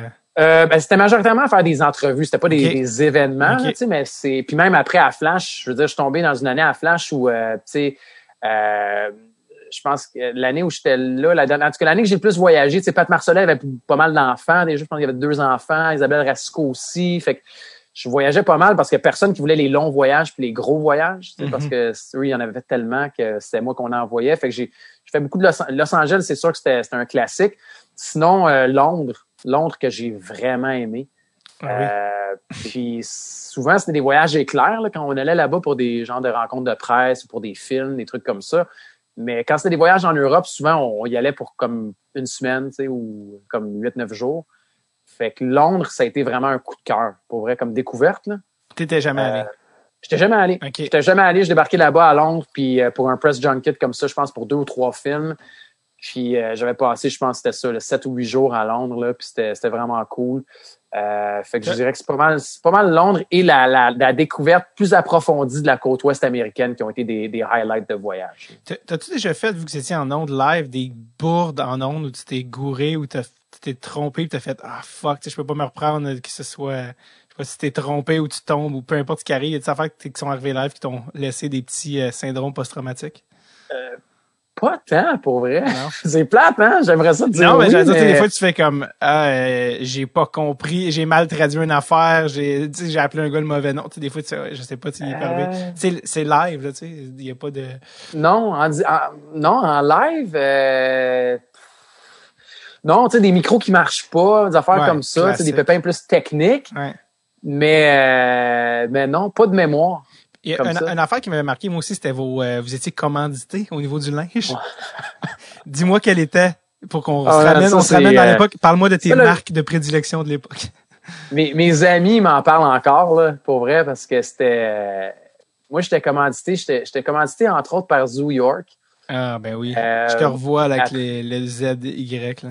Ouais, Zoo York. J'ai été commandité par Volcom. J'ai été commandité par Ruka. J'ai été commandité par... tu sais, puis c'était fou là quand tu y penses. Je veux dire, on débarquait là-bas, puis je pouvais partir avec des poches de linge complètes, puis tu sais, je le mettais une couple de fois, mais c'est pour ça que je dis que mes amis étaient comme ça, parce qu'à chaque année, à Noël, mettons, pour le party du jour de l'an, je remplissais des sacs de vidange, puis je les amenais à mes amis qui faisaient des repêchages, tu sais. Fait qu'ils se faisaient des drafts, tu sais, ils vidaient les sacs, là, ils mettaient tous les morceaux à terre, puis là, il y avait les noms dans le chapeau, puis ils faisaient un pool, là, savoir qui avait le premier pick, qui avait le deuxième pick, qui avait le troisième pick. Ils s'échangeaient des morceaux. Hey, je te trade ce hoodie-là contre la casquette puis les jeans là-bas. Ouais, moi, j'ai des souliers, mais tu sais, je porte pas des 12, fait que je te les échange contre ci puis ça. Fait que c'était assez fou quand même. On dirait que j'ai plein de mots qui me viennent en tête. Billabong, Quicksilver. Ben, tu sais, on se promenait un peu puis on avait comme, je sais pas. J'ai été commandité longtemps par Empire. Fait que, ça existe encore? Empire. Ouais. Ouais. On appelait ça même Empire parce qu'en anglais, c'était plus cool. Maintenant, c'est plus cool de dire Empire. Mais Empire, oui, tu sais, Phil Grisé, c'est un gars d'ici. Puis j'ai été commandité par Empire longtemps. Fait qu'après, je pouvais choisir les brands que je voulais. Je pouvais prendre un piece de chaque. Puis c'était plus le magasin qui me commanditait. Mais ça a été... Le skate était comme la grosse affaire. Puis je sais pas si tu sais, il y avait 2 Underworld. Ouais. Il y avait un Spin sur Saint-Denis. Il y avait Empire, je sais pas s'il y en avait plus qu'une succursale. Empire, il était plus sur la rive sud, parce que... Ouais, Mais il y en avait une à genre Champ de Mars, là, à peu près, métro Champ de Mars. Est-ce qu'il y en avait une? Ouais, puis ouais, enfin, il y en avait un, puis après, ils se sont installés, même ils se sont installés sur Sainte-Cat, à l'ancien Underworld aussi. Qui était comme un des derniers Underworld. Ouais, proche de Lucam, je me rappelle. Ouais, fait que Reg était avec Underworld, puis moi, j'étais avec Ampé. Oui, c'est ça. Je pense que Underworld, c'était sanguinet Sainte-Catherine, si je me trompe pas. C'est à ce point-là qu'au niveau de la pression, là, ça me revient. Puis, ouais, c'est vrai. Je me souviens avoir acheté des Nike skateboards ou des Laca. Ouais. Mais tu skatais, toi? Ouais, un petit peu. Ben, tu sais, honnêtement, comme, je pourrais pas, là, assumer ça. Dans le sens que, je suis pas un assez vrai skater pour dire, ah ouais, non, tu comprends pas comme, mais, c'était vraiment le hockey. Mais, dans ce temps-là, c'est ça qui est malade, c'est que tout le monde skatait. Tu sais, je veux dire, tout le monde a au moins acheté un board, a fait une coupe de tricks, s'est fait mal au poignet puis a arrêté, tu comprends? Comment j'aime pas ça? Non, mais pour vrai, sur ma rue, il y a un gars, son père, il a fait une box qui était parfaitement 2 decks de haute, qui est comme la parfaite hauteur quand t'es ado, parce que c'était comme, faut que tu sois assez badass pour embarquer dessus, tu sais, c'était comme le rite de passage, tu peux-tu embarquer, puis tu sais, si tu fais un 50 sur la barre de la box de 2 decks, t'es hot, tu sais, fait que tout le monde s'est arrivé, mais c'était tellement l'époque, tu sais, c'était les fameuses ceintures de skate aussi, tu sais, qui se en tout cas, bref, tu sais, c'était ça, c'était 2001, c'était les bands pop-punk, c'était vraiment cette époque-là, fait que c'est ultra nostalgique. Ah ouais, parce que toi, tu sais, la musique, ça a une grande place, là, dans ta vie. Oui, vraiment, tu sais, tu sais, c'est à qui je parlais de ça récemment. Moi, je suis un humoriste, puis je regarde certains shows d'humour, mais je regarde beaucoup moins de shows d'humour que j'écoute de musique, puis que je regarde de films. Je suis très cinéphile aussi. Moi, les quelques années, ben ça m'a paru comme 15 minutes, mais les quelques années où j'allais à l'université, c'était en cinéma, puis c'est beaucoup ça qui nourrit. Tu sais, puis c'est qui j'ai écouté une entrevue récemment je pense que c'était Daniel Bélanger, qui demandait, genre, si tu la musique, qui nourrit la musique, il dit personnellement, pas tant. Il dit, je suis plus dans les arts visuels, je suis plus dans... Puis moi, personnellement, moi, c'est beaucoup ça, tu sais, c'est la musique. J'en ai joué ma porte d'entrée vers l'humour, ça a été plus la musique. Parce que j'aurais pas été game de faire un numéro d'humour. L'humour, c'est super ingrat. Tu sais, aller prendre un micro, ben, dire des jokes, alors que t'es condamné à être mauvais pendant longtemps, c'est pas fair. Tu comprends ce que je veux dire? Alors qu'une tune, tu peux la pratiquer dans ta chambre, t'arrives, t'as fait, il y a comme une enveloppe musicale, il y a un côté performance qui peut... un côté crémage, mais l'humour, c'est comme ta. Ah, c'est pas drôle. Mais c'est comme, tu sais, fait que le monde qui me raconte qu'ils ont fait ce roland spectacle en humour, je fais, toi, honnêtement, t'as des balles en or, là. Je sais pas si tu comprends ce que ça prend à faire de l'humour. Fait que moi, ça a été une toune comique qui a été mon premier. Exact. Sur un directeur qui prenait sa retraite. Puis mon audition qui m'a fait rentrer à l'école de l'humour, c'était des liners sur un riff de Git que j'avais créé. Fait que, même encore là, la musique a un rôle à jouer. Fait que, encore aujourd'hui, je découvre bien plus d'artistes musicaux, puis ça me nourrit à bien plus de niveaux que il y a 8000 shows Netflix d'humour, puis il y en a. J'aime les meilleurs, j'aime les pires, mais il y a tellement de shows dans la moyenne que je suis comme je vais pas le regarder. Bref, fait que oui. Ça crée ça à un autre, tu sais. Mais je pense que ça fait aussi que, tu sais, comme tu dis, ça te nourrit artistiquement parlant. Je veux dire, moi aussi, mes années à l'université, c'était là où j'ai consommé, je pense, le plus de films. Je veux dire, j'allais à l'audio-vidéothèque, puis je veux dire, dans ce temps-là, on louait des films. Là. Je me rappelle, je repartais de là avec je sais pas combien de DVD, puis j'arrivais chez nous, puis mon coloc me disait qu'est-ce qu'on fait à soir? On regarde 4 films, tu sais, puis c'est sûr que ça t'amène, c'est super enrichissant, là, tu sais. Mais c'est pour ça, donc, moi, tu sais, la première fois que je t'ai vu, t'étais avec une guitare. Est-ce que c'était un peu ça, dans le fond? Fait que quand t'as la guitare, c'était quoi? C'était pour camoufler une gêne de te retrouver seul avec un micro sur scène? Je pense que oui, il y avait quelque chose de l'armure, puis aussi c'est le véhicule musical, tu sais. C'est-à-dire que s'il y a pas de rire, la tune continue, tu comprends? Alors que quand il y a pas de tune, c'est un silence. Puis ça, quand tu commences, t'as pas les reins. Aujourd'hui, je veux dire, un silence, je peux pas dire que je l'ai, ben en fait souvent oui, je l'ai créé on purpose, mais d'aller me planter.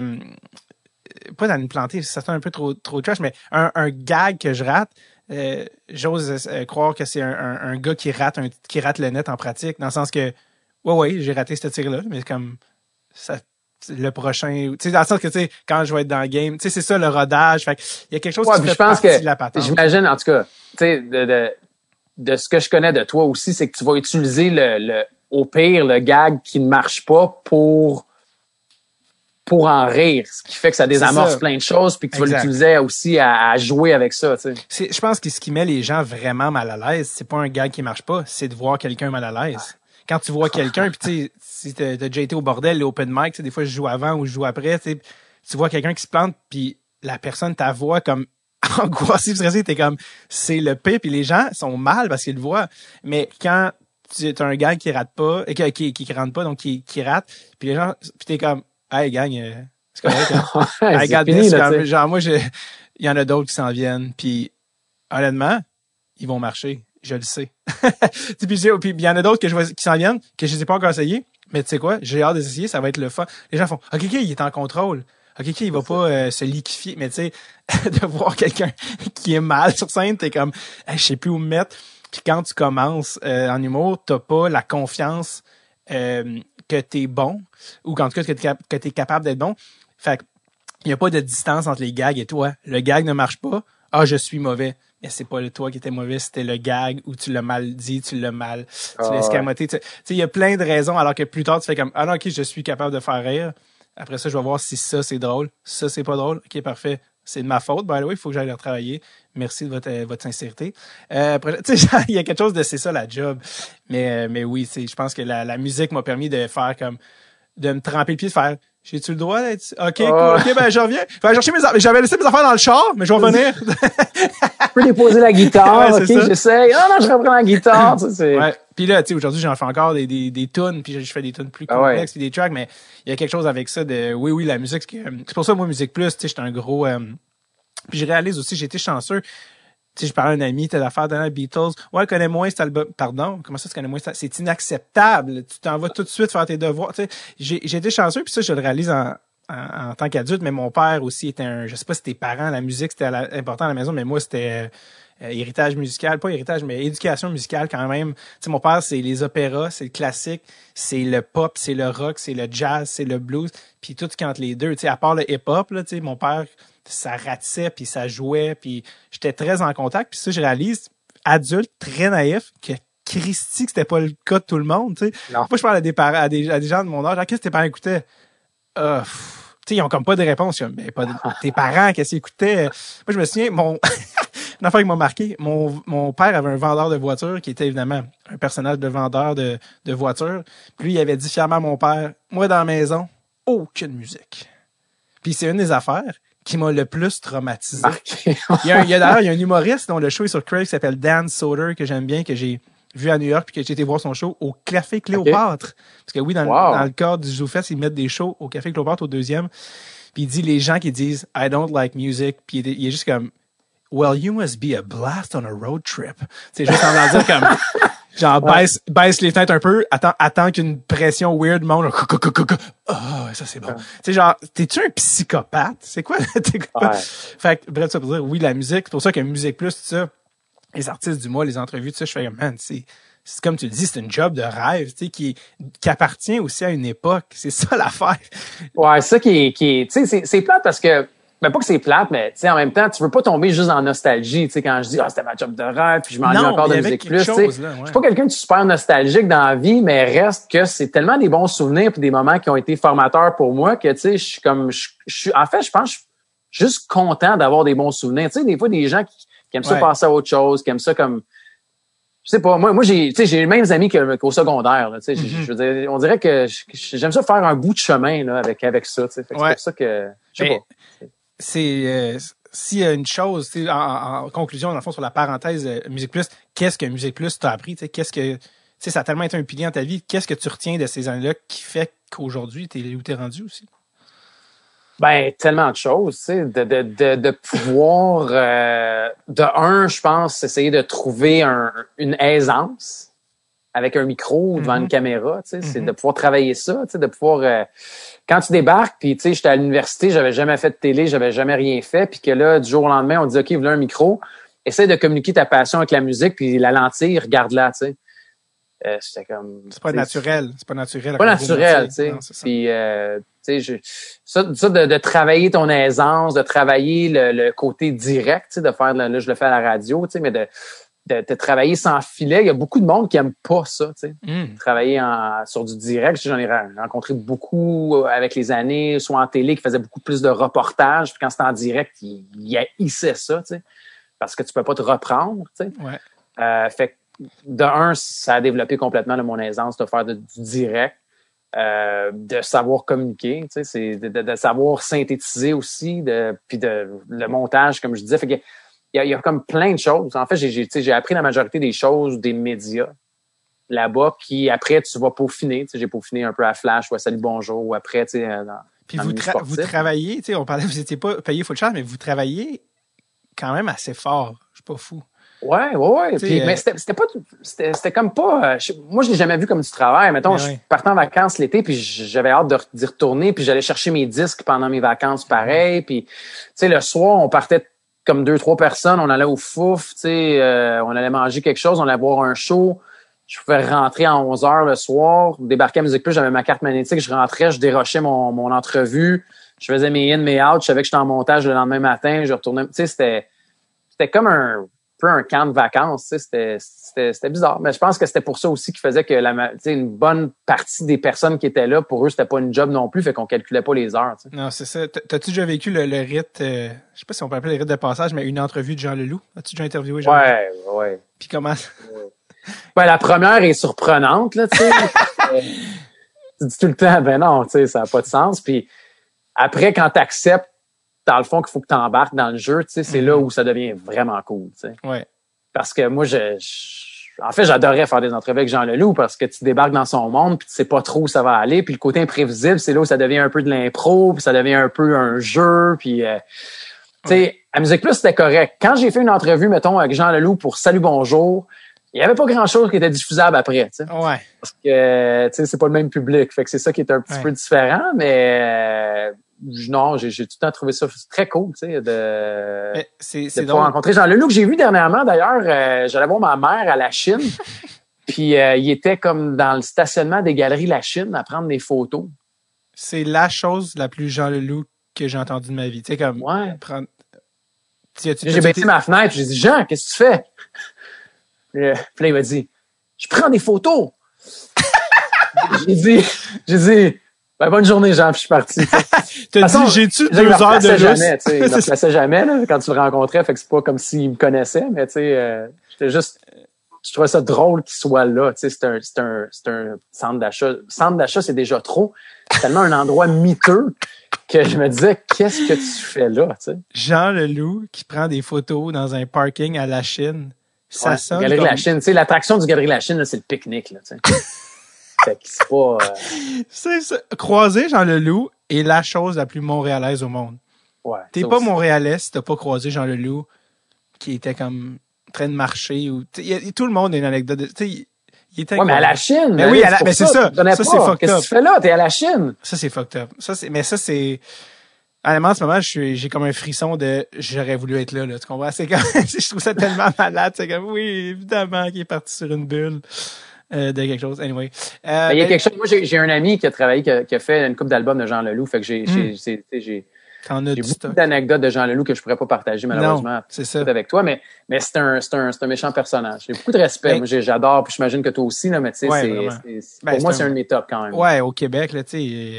Tu sais, lui, Daniel Bélanger, tu sais, dans les années 90, ils ont été une gang à un peu sauver la mise, tu sais, fait il est-tu fin, ce gars-là? Il est-tu fin, Gonzo? Non, mais il est-tu fin? T'es-tu sarcastique parce que c'est un vrai fin? Puis que je te vois avec cette attitude-là. Gonzo, c'est un fin. Oui, c'est un vrai fin. Oui. Bon. Vas-tu te battre? Ouais. Lâche-moi, là! Eh oui, les effets sonores. J'ai pas le budget à Pérus, ni son expérience. Je vais faire ce court, guys. Très, très, la plus courte. Je vais essayer la plus courte. Le plus court message de milieu d'épisode. Si tu aimes l'épisode, ça sonnait comme si tu aimes l'épisode, alright! Si t'aimes l'épisode, t'aimerais-tu le tape, tu nous écoutes assidûment, tu te dis, hey, il faut que ça continue, cette affaire-là. Not very complicated, buddy. Direct. Il y a une manière de plugger ça direct dans la pompe. C'est pas d'affaire de, tu passes par Shawi Sud. Shawinigan Sud, il y a un gars, Denis, lui, il t'amène à une fille, Monique, elle à Louise, donne ça à un gars sur une petite motocyclette qui part dans le bois. Non, plus simple que ça. Direct, ça pompe. Dread sur le tape. Patreon.com/dread sur le tape. Je veux dire, dreadsultape.com, ça c'est notre site. Il y a de la merch. Tu veux aussi nous encourager de la merch. Mais patreon.com/dread sur le tape, c'est la seule manière. Et il n'y a pas d'intermédiaire. Direct, un échange. Salut, merci. Hey, continuez, lâchez pas, les gars. Puis il y en a qui disent, regarde, ça fait je t'entends, David. Ça fait une couple de fois. J'ai les messages. Là, à chaque fois, on peut-tu régler ça d'une shot? Oui. Tu peux régler ça d'une shot pour l'année avec même 5% de rabais. Tu le fais d'une shot. Tu as 5% de rabais au final sur l'année. C'est réglé. N'entends plus parler. Regarde. Parce que c'est pas toujours obligé d'être compliqué, la vie, là. Tu sais, des fois, tu te dis, gars, moi, un roteux, moutarde, oignon, une grosse orangeade. Tu sais, tu veux passer au orange julep, tu veux le prendre, leur jus sucré. Il y en a, c'est possible, là. Tu sais, tout ça. Regarde. Combien? 5%? Go, c'est fait. Là, regarde, à chaque fois que je vais rentrer le message, je me suis mis culpabilité. Ouais, j'écoute le podcast, je devrais... Regarde, d'une shot, c'est fait. Alors, tout le monde est heureux, on s'en tire, et le podcast continue. Patreon.com/DreadSurTape. Les liens sont sur nos médias sociaux. On vous attend et continuons ce beau projet de cœur qui est Dread sur le Tape. De retour à un vrai fin, puis que j'ai envoyé le contraire! Ouais! Gonzo, take it away, Gonzo. Mais tu touches justement au sujet de tu sais, à Salut Bonjour, c'était pas diffusable.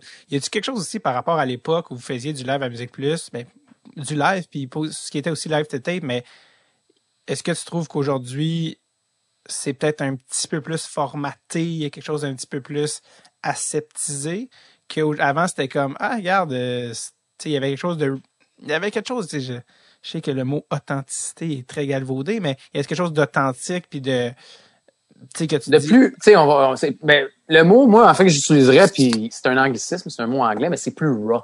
T'sais, c'est drôle de dire plus cru, là, mais c'est pas cru. Fait que c'était plus brut. Ouais, brut, c'est le bon mot, ouais. Tu sais, ouais, je trouve ça dommage, mais en même temps, tu sais, c'est comme ça pourrait pas survivre ou vivre aujourd'hui. C'est quelque chose comme ça non plus. C'est relié à son contexte, ouais.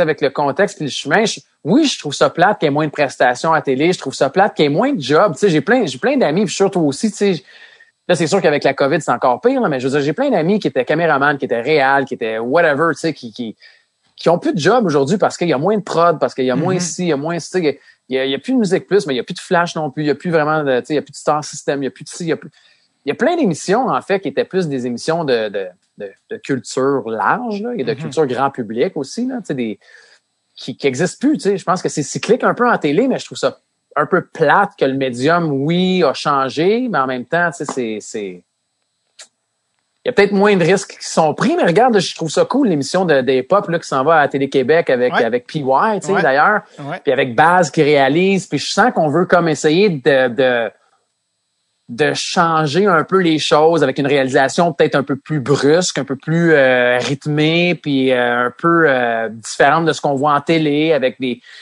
des portraits de gens qu'on n'est pas nécessairement, qu'on va pas voir à La Voix ou à Star Act, tu sais. Fait que je trouve ça cool quand il y a un diffuseur qui est game d'aller de l'avant, tu sais. Ouais, puis je pense que c'est ça. Tu sais, je sais pas si les gens le savent, mais nous on le sait, puis Anne-Marie en a parlé, mais je veux dire, tous les shows qui sont pitchés de performance se font répondre à la même chose. C'est trop cher. On peut pas, c'est trop cher. Tu sais, ça revient, malheureusement, c'est assez économique, puis la télé a plus les chiffres qu'elle avait. Bon, on est dans une période de transition, même si ça fait longtemps qu'on le dit, mais c'est quand même encore en cours, qui fait que à un moment donné, j'espère que ça va revenir, mais c'est ça, c'est économique, malheureusement. Mais la musique à la télé, pour vrai, je pense pas que ça va revenir. C'est ça. Ça, non. Ça va. Tu sais, c'est là comme ça peut être là, mettons, avec certaines prestations, mettons, à Belle et Bomme, ou ça peut être là avec Esprit Critique, tu sais, avec Rebecca puis avec Marc Cassivi, ou ça peut être là dans la critique, mais c'est plus présent comme c'était. Puis moi aussi, tu sais, Anne-Marie, je suis sûre, elle dit la même chose. Je veux dire, on a tellement cogné aux portes pour faire des shows musicaux, des shows de prestations, des shows de table de musique, des shows de ci, des shows de ça, que à un moment donné, j'ai comme juste abdiqué. Tu sais, je me suis dit, OK, tu sais, tant qu'à me faire répondre tout le temps, ouais, ça va coûter trop cher, les droits de suite, ça n'a pas de sens. Si, ça, que maintenant, tu sais, c'est pour ça que tout le monde se part des podcasts aussi, tu sais. Ah oui. Parce que, tu sais, si j'ai à refaire quelque chose en musique, ça va être ça va être un podcast, tu sais. Puis à chaque année, je me dis, OK, il faudrait que je le fasse, ou, tu sais, puis là, j'ai des jeunes enfants, fait que c'est pas un bon timing, mais je pense que l'année prochaine, là, j'ai un projet, entre autres, avec quelqu'un, puis, tu sais, je sais qu'il y en a 40 000, mais j'aimerais ça juste pour le kick de refaire un genre de podcast musical. Ce serait musical. Puis, est-ce que toi aussi, tu fais combien de radio parler par jour? 3 heures. Fait que toi, tu as fait déjà 3 heures avant le podcast d'aujourd'hui. Ouais, de midi à 3. Puis là, après, c'est ça. Fait que là, tu ferais un podcast en extra on the side qui, là, irait chercher ta passion musicale que tu peux pas... Ouais, ben tu sais, je le fais, mettons, je le fais à la job avec du monde aussi, ou je le fais avec mes amis. Tu sais, j'ai des amis avec qui on s'en va tout le temps, OK, que j'ai écouté, ou tu sais. Oui, ça serait cool. Moi, en fait, j'adore faire ça. Tu sais, j'ai des chums que je rencontre puis ils sont comme, OK, que j'écoute. Fait que là, je suis comme, OK, qu'est-ce que t'as le goût d'écouter? T'as le goût d'écouter ça? OK, fait que là, je leur envoie plein d'affaires. Puis là, j'aime ça qu'il y ait un feedback, par exemple, parce que quand ils me donnent un feedback, là, je sais ce qu'ils ont aimé, ce qu'ils ont pas aimé, fait que je peux leur envoyer un autre Pour moi, là, c'est comme, j'adore faire ça. Ah oui, vraiment, c'est la plus grosse partie du fun. Moi, je me suis amusé à la fin de l'année avec le confinement à faire un top de mes albums de l'année puis d'écrire un descriptif, ouais, vraiment un long texte avec les tunes dégustation puis à le poster juste pour partager avec des amis pour qu'eux te reviennent puis qu'eux t'en envoient. En tout cas, bref, fait que c'est le partage qui est le fun finalement. Ouais, vraiment. La fin d'une époque, ça a été l'éventuelle et inévitable fermeture de Musique Plus. On était loin des belles années, je pense qu'on peut le dire en toute franchise, mais c'était rendu beaucoup des shows télé-réalité traduits. C'est ça. C'est sûr que c'était un peu triste. C'est comme la carrière de Marc Messier, c'était un peu trop long pour ce que ça. J'ai essayé de trouver une. Tu parles du comédien ou du Marc Messier. Marc, Marc est venu au podcast d'ailleurs. On a parlé de Lancer Compte, on a parlé des Boys. Je le vois souvent, il va chercher du Mandy's en face de la job, puis. Oui, sur Laurier, oui. Ouais, d'ailleurs, Georges, la dernière fois que je l'ai vu, on riait avec Max Vanout et avec d'autres parce qu'on a vu Marc traverser la rue et Georges traverser la rue. Et Georges, je connais pas grand monde, tu sais, dans la colonie artistique québécoise, là, mettons, tu sais, c'est arrivé des fois qu'il me lance des noms, puis je suis comme, ça peut pas que tu le connaisses pas. Big, j'étais à Edmonton, big. Mais là, je me suis dit, OK, on prend des paris. Est-ce qu'ils vont se reconnaître? Est-ce qu'il va le reconnaître, tu sais? Fait que quand il est revenu, je dis, puis, t'as-tu reconnu la personne? Il était comme, ouais, mais je l'ai pas reconnu au début. Fait que ça a pris un peu de temps, fait que j'ai perdu mon pari. Tu sais, le gars, mais ouais, fait qu'il mange de la salade. 35 ans. Ouais, ben le pire, c'est que c'est le genre de gars, un peu à la Chanteloup, que j'ai croisé moi-même par hasard plusieurs fois avant de le recevoir, comme genre de gars qui joue souvent au tennis. Aussi, si tu joues au tennis, tu vas le croiser. Puis c'est drôle parce que dans sa face, il est tellement Marc Messier depuis longtemps qu'il est vraiment habitué. Le monde, c'est comme, tu sais, le monde font des phases de puis il y a déjà un sourire de salut, alright, good, avec son delivery. Tu sais quand, ok, tu sais parce que tous les personnages de Marc Messier ont le delivery Marc Messier, tu sais, avec son espèce, c'est pas un peu de même, là, tu sais, il y a quelque chose de malade, fait que ben oui, le gars a fait les Boys et Lancer Compte. Et une autre personne que j'ai reçue, la seule personne qui le surpasse et qui est dans le Triple Gold Club des œuvres de hockey, qui a fait et Lancer Compte et les Boys et Slapshot, c'est Yvan Ponton. Ah, ben ouais. Qui est, tu sais, parce que là, quand t'es dans le film avec Paul Newman, c'est comme une autre ligue, là. Puis celui aussi vient au podcast. Exact, c'est fou, c'est juste fou. Mais ce dont on parlait, c'était la fermeture de Musique Plus. qui était peut-être long overdue, mais qui a fini par fermer. Tu sais, c'est la fin d'une époque, même si c'était plus ce que c'était. Est-ce que ça t'a fait quelque chose quand même quand ça a fermé? Ouais. Puis c'est drôle parce que je me rappelle d'être passé, je pense que c'est l'année passée. Ouais. On marchait sur Sainte-Cat avec ma blonde, tu sais, puis les deux, on a travaillé là. Fait que Bleury Sainte-Cat. Puis en passant, c'était comme placardé, tu sais. Ouais. V n'existait plus ou V avait plus de studio là. Puis j'ai fait comme wow, tu sais, c'est comme on dirait que quand je passe là, je me revois tout le temps quand même avec le genre de bureau à 4 là. Moi j'étais tout le temps on était 4 puis c'était Shelly d'un côté, Rebecca de l'autre, puis la quatrième personne, c'était tout le temps un genre de rotation mais puis on a été longtemps là, tu sais, ça a longtemps été mon bureau de voir ce coin de rue là.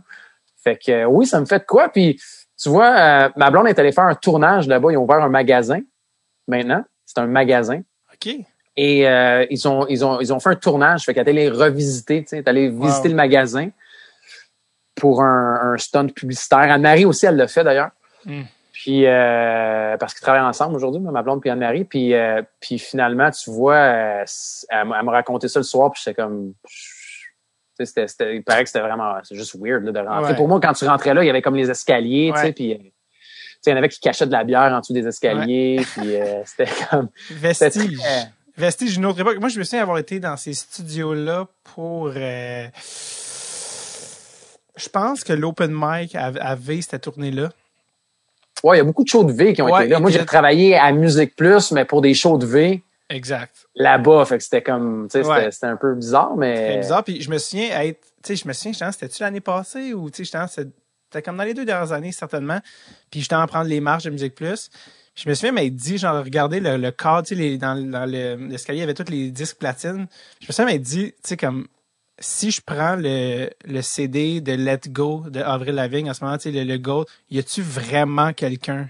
Ben non. Tu sais, comme, je te jure, là, j'étais comme, il était comme un peu haut, il aurait fallu comme quelqu'un me fasse la courte échelle, mais j'étais comme, sérieux, comme, tu sais, on la voyait, là, à la fin venir, pis ça, puis j'étais comme... Ils ont sûrement acheté. Mais c'est ça! J'étais comme, ça va être jeté, si je le sens, tu sais, comme, tous les CD super random, tu sais, la chicane, il y avait comme le mélange d'International puis de Ultra Keb, puis tu sais, le Avril Lavigne, tu sais, j'étais comme, tu sais, qui synthétise Musique Plus, là, en ce qui me concerne, là, tu sais.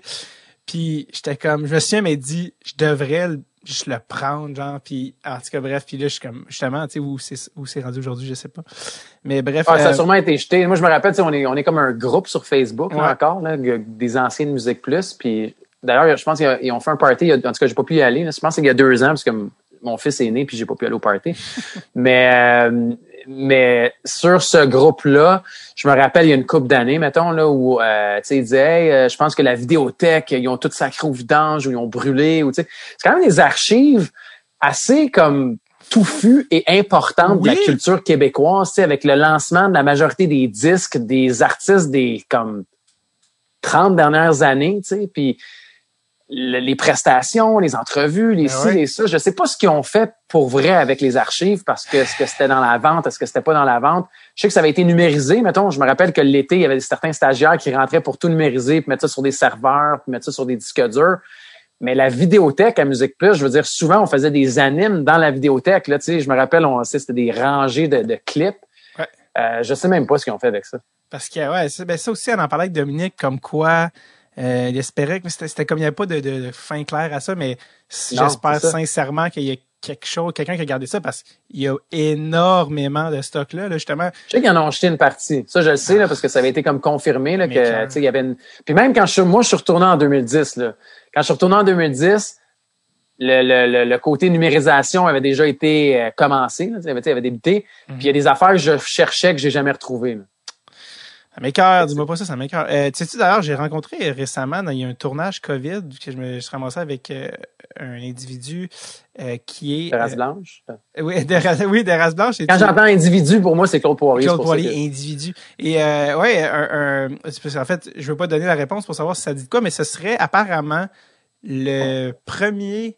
Ce serait à peu près l'auteur, c'est lui l'artiste, bref, du premier vidéoclip québécois de l'histoire, selon, je pense, Pierre Marchand. En fait, il m'a dit lui-même, c'est Pierre Marchand qui m'a dit que j'étais le premier vidéoclip québécois. Moi, j'ai jamais pensé à ça. J'ai tapé ça d'une ruelle à Québec.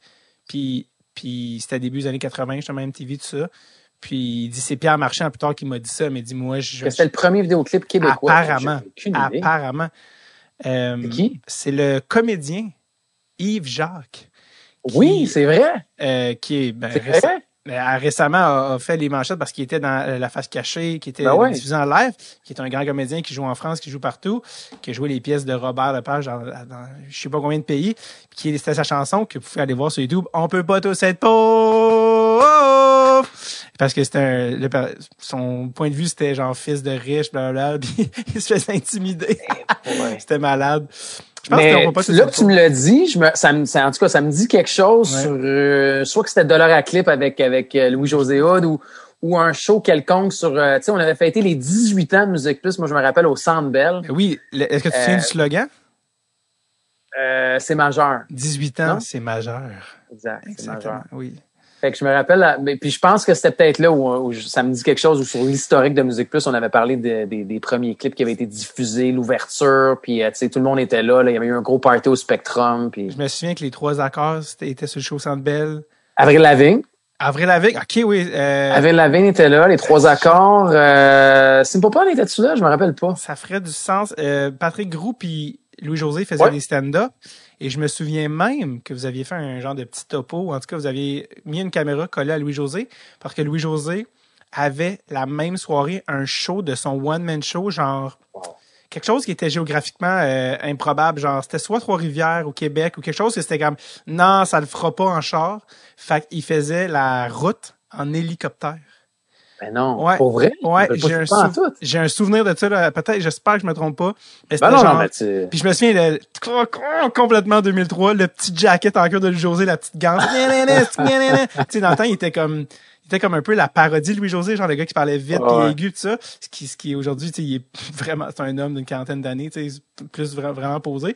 Puis c'était comme, OK, bye! Puis là, il sortait de scène, puis il rentrait, puis je sais pas s'il partait du Centre Bell pour aller au show ou il arrivait du show. Je pense qu'il partait du... Puis tu sais, c'était comme vraiment, il arrivait là-bas, puis là, c'était comme, son équipe avait tout set up la salle, le soundcheck, puis c'était comme, il rentrait, il faisait le show, mais tu sais, puis il y avait de la caméra dans l'hélicoptère où t'es au-dessus. C'était vraiment une affaire de fou. Puis les trois accords, ils commençaient. Là, c'était hawaïenne, c'était les débuts. Puis c'est fou parce que ils n'avaient des bands à l'époque, puis ils existent plus. Puis c'est comme le cycle normal de la vie. Puis tu fais les trois accords, sont quoi, leur 6e album ou encore là, plus, puis 20 ans plus tard, presque 20 ans plus tard, puis ils sont encore là. Puis t'es comme... Man, tu sais. Ça, c'est un band avec qui je me suis quand même un peu lié d'amitié, tu sais, à travers les différentes rencontres, puis à travers leur début, tu sais, on avait vraiment poussé pour que ça joue à Musique Plus au début. Je me rappelle d'avoir parlé de l'album, là, tu sais. Album, puis il y avait pas de clip encore. Il y avait pas de clip, tu sais, Hawaiian n'était pas sorti, puis tu sais, je me rappelle, CISM les avait embarqués, puis on en parlait. Moi, j'en avais parlé, mettons, dans ma chronique CD nouveautés, là, mais tu sais, on attendait le clip. Fait que quand le clip avait été arrivé, là, on l'avait joué, puis tu sais, c'était... Mais eux aussi, ils sont passés au podcast à Mike, Simon, puis Chuck. Chuck, que j'ai plus connu, là, parce qu'il habite à Montréal, puis il joue dans les ligues de hockey, puis super smart, puis c'est lui qui programme leur festival d'humour. Gros fan d'humour, Chuck, c'est lui qui fait la programmation du festival des Boys, puis ça aussi, c'est une affaire qui n'existerait plus aujourd'hui. Tu sais, c'était vraiment la game de faut que tu ailles le label, faut que tu ailles le clip, faut que tu ailles les radios. Puis c'était comme, man, les petits bums de Drummond là, qui étudiaient à Sherbrooke, on s'en fout d'eux. Puis c'est ça, c'était vrai, tu l'as dit, mais c'était vraiment à l'époque CISM. Je me souviens que c'était, ils roulaient à côté. Puis à l'époque, il y avait je pense qu'il y avait ça, autoproduit leur premier album. Puis c'était Gros Mammouth album. Puis quand là, ils ont eu comme, je pense que c'était Indica qui ont signé sur Indica, ouais. Ils ont sorti une deuxième version. Ouais, qui ont rajouté Turbo. Fait que c'était Gros Mammouth album, Turbo. Puis la track qu'ils ont rajouté sur l'album, c'était, je sais pas si tu t'en souviens, il y avait une track de différence. C'était-tu Loin d'ici ou Turbo Sympathique? Exact, c'était Loin d'ici. Qui ont rajouté, qui avait été écrite entre-temps, puis qui était devenu après un single. Ouais. Dont le vidéoclip était Les gars sur des bateaux de pêche. Ben ouais, puis ça avait été un autre de leur hit.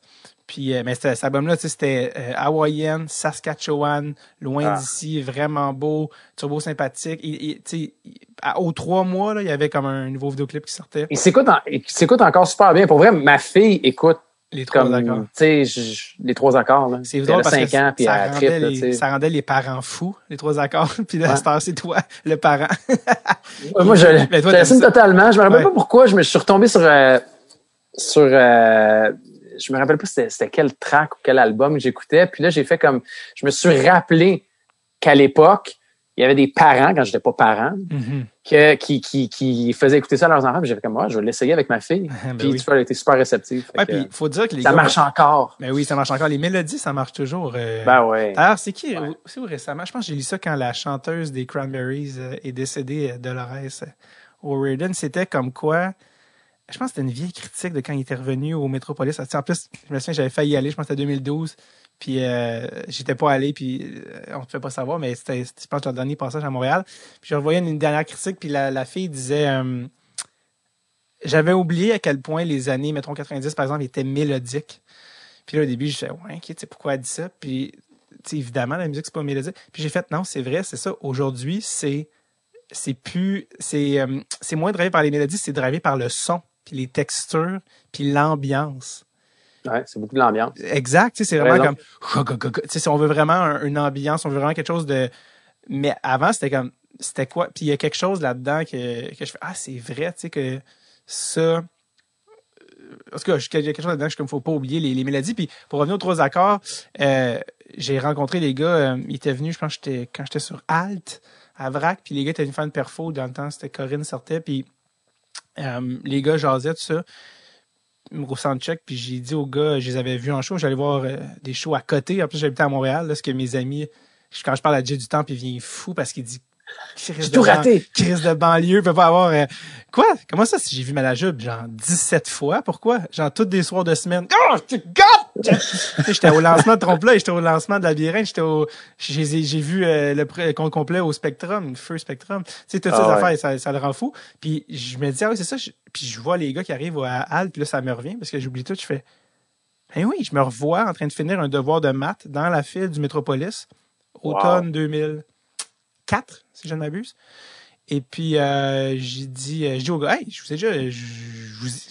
vous ai vu au Métropolis, show 2004, automne 2004. Puis les gars m'ont regardé, ils m'ont dit, on s'en souvient très bien de ce show-là.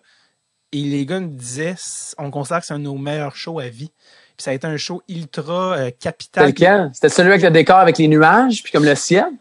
Dans mon souvenir, je pense que c'était encore plus basic, mais ça se peut, parce que ça fait vraiment longtemps. Je sais pas, moi c'est le premier, je me rappelle d'un show Métropolis des Trois Accords, mais je sais pas c'était pour quel album. Ça se peut, puis ils ont dit ce show-là, ça a été un moment clé, littéralement, dans notre carrière. On a senti qu'il y a eu on a pris une step ce soir-là. Il y a comme eu une conjoncture comme là, on est rendu là. Il était plus comme en train de bref, puis là, ils sont comme, man, c'est genre nos meilleurs choix à vie. Puis je suis comme, j'ai un souvenir malade. Le guitariste avait commencé dans Full, Puis moi, j'ai un cartable rempli chez nous de billets de show, de pacing que le batteur des Flaming Lips m'a lancé, de pics de git. Ouais, j'ai vraiment mes affaires. Je gardais tout de Malajube, j'ai des pacings. En tout cas, bref, tout ce qui était dans je veux te dire, c'est pareil chez nous. J'ai encore cette boîte-là. Exact. Contrairement à Musique Plus, on garde tout. Ouais, et je dis au guitariste Alexandre Parr, qui lui, je pense qu'il avait laissé lui tomber la Polytechnique alors que le band partait. Et puis j'ai dit, hey, tu m'avais donné ton pic, mais clairement parce que j'avais demandé. Puis lui il était ok, ouais, tu sais, il m'avait donné son pic. Puis quand il est parti du studio, je pense que c'était quoi, c'était 2018, quelque chose comme ça, 2018. Donc 14 ans plus tard, il m'a dit, hey, puis il m'a donné son pic. Ah, man, c'est cool, j'ai fait c'est hot, man. Puis on a pris une photo. Fait que, tu sais, pour dire, 3 accords qui, en tout cas, ça m'a rentré dans un énorme flashback.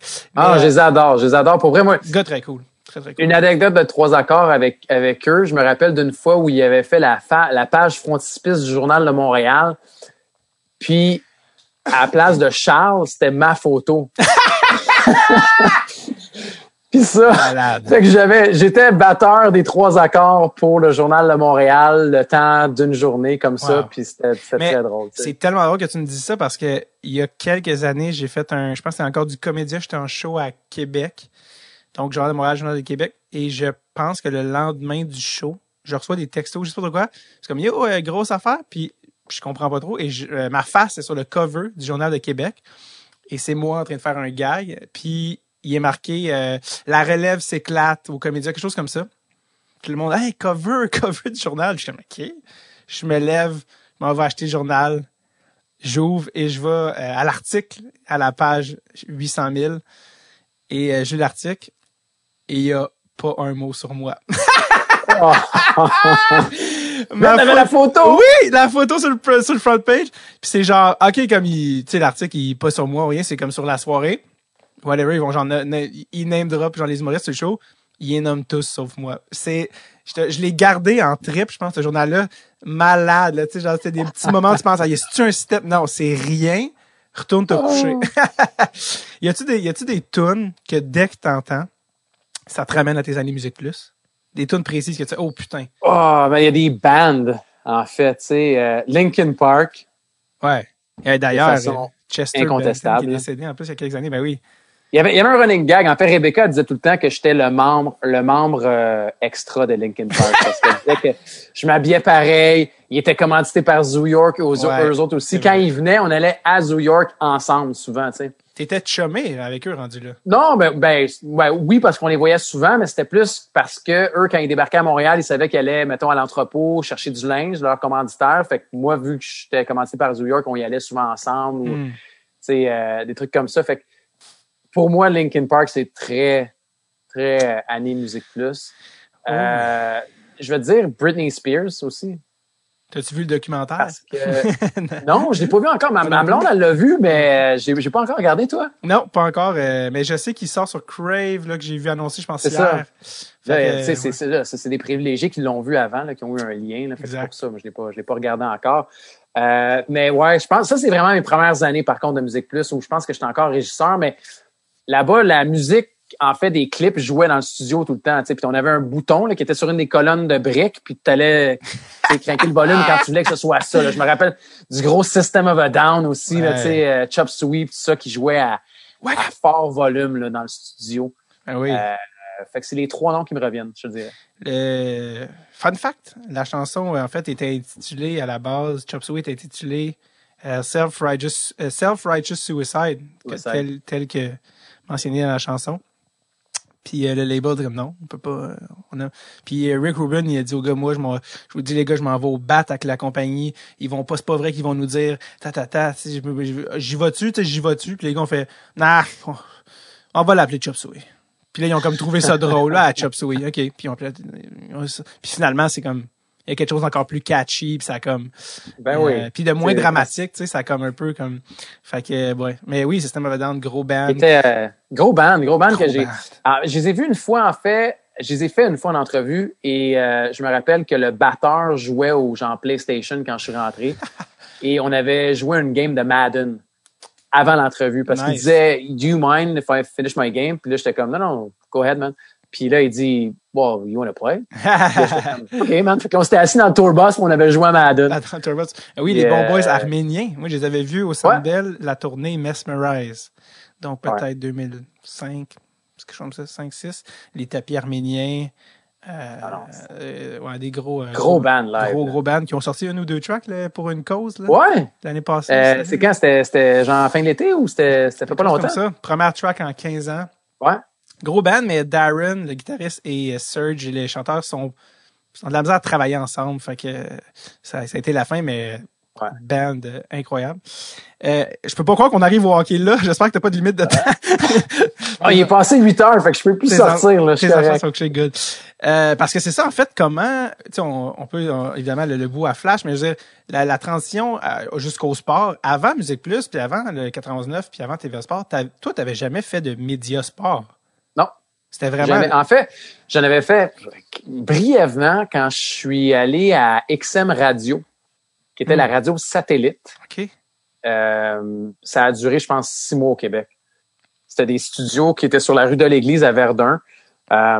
Puis, tu sais, il y a eu comme une époque, il y a eu 6 mois où on pensait que la radio satellite, ça allait être la nouvelle invention.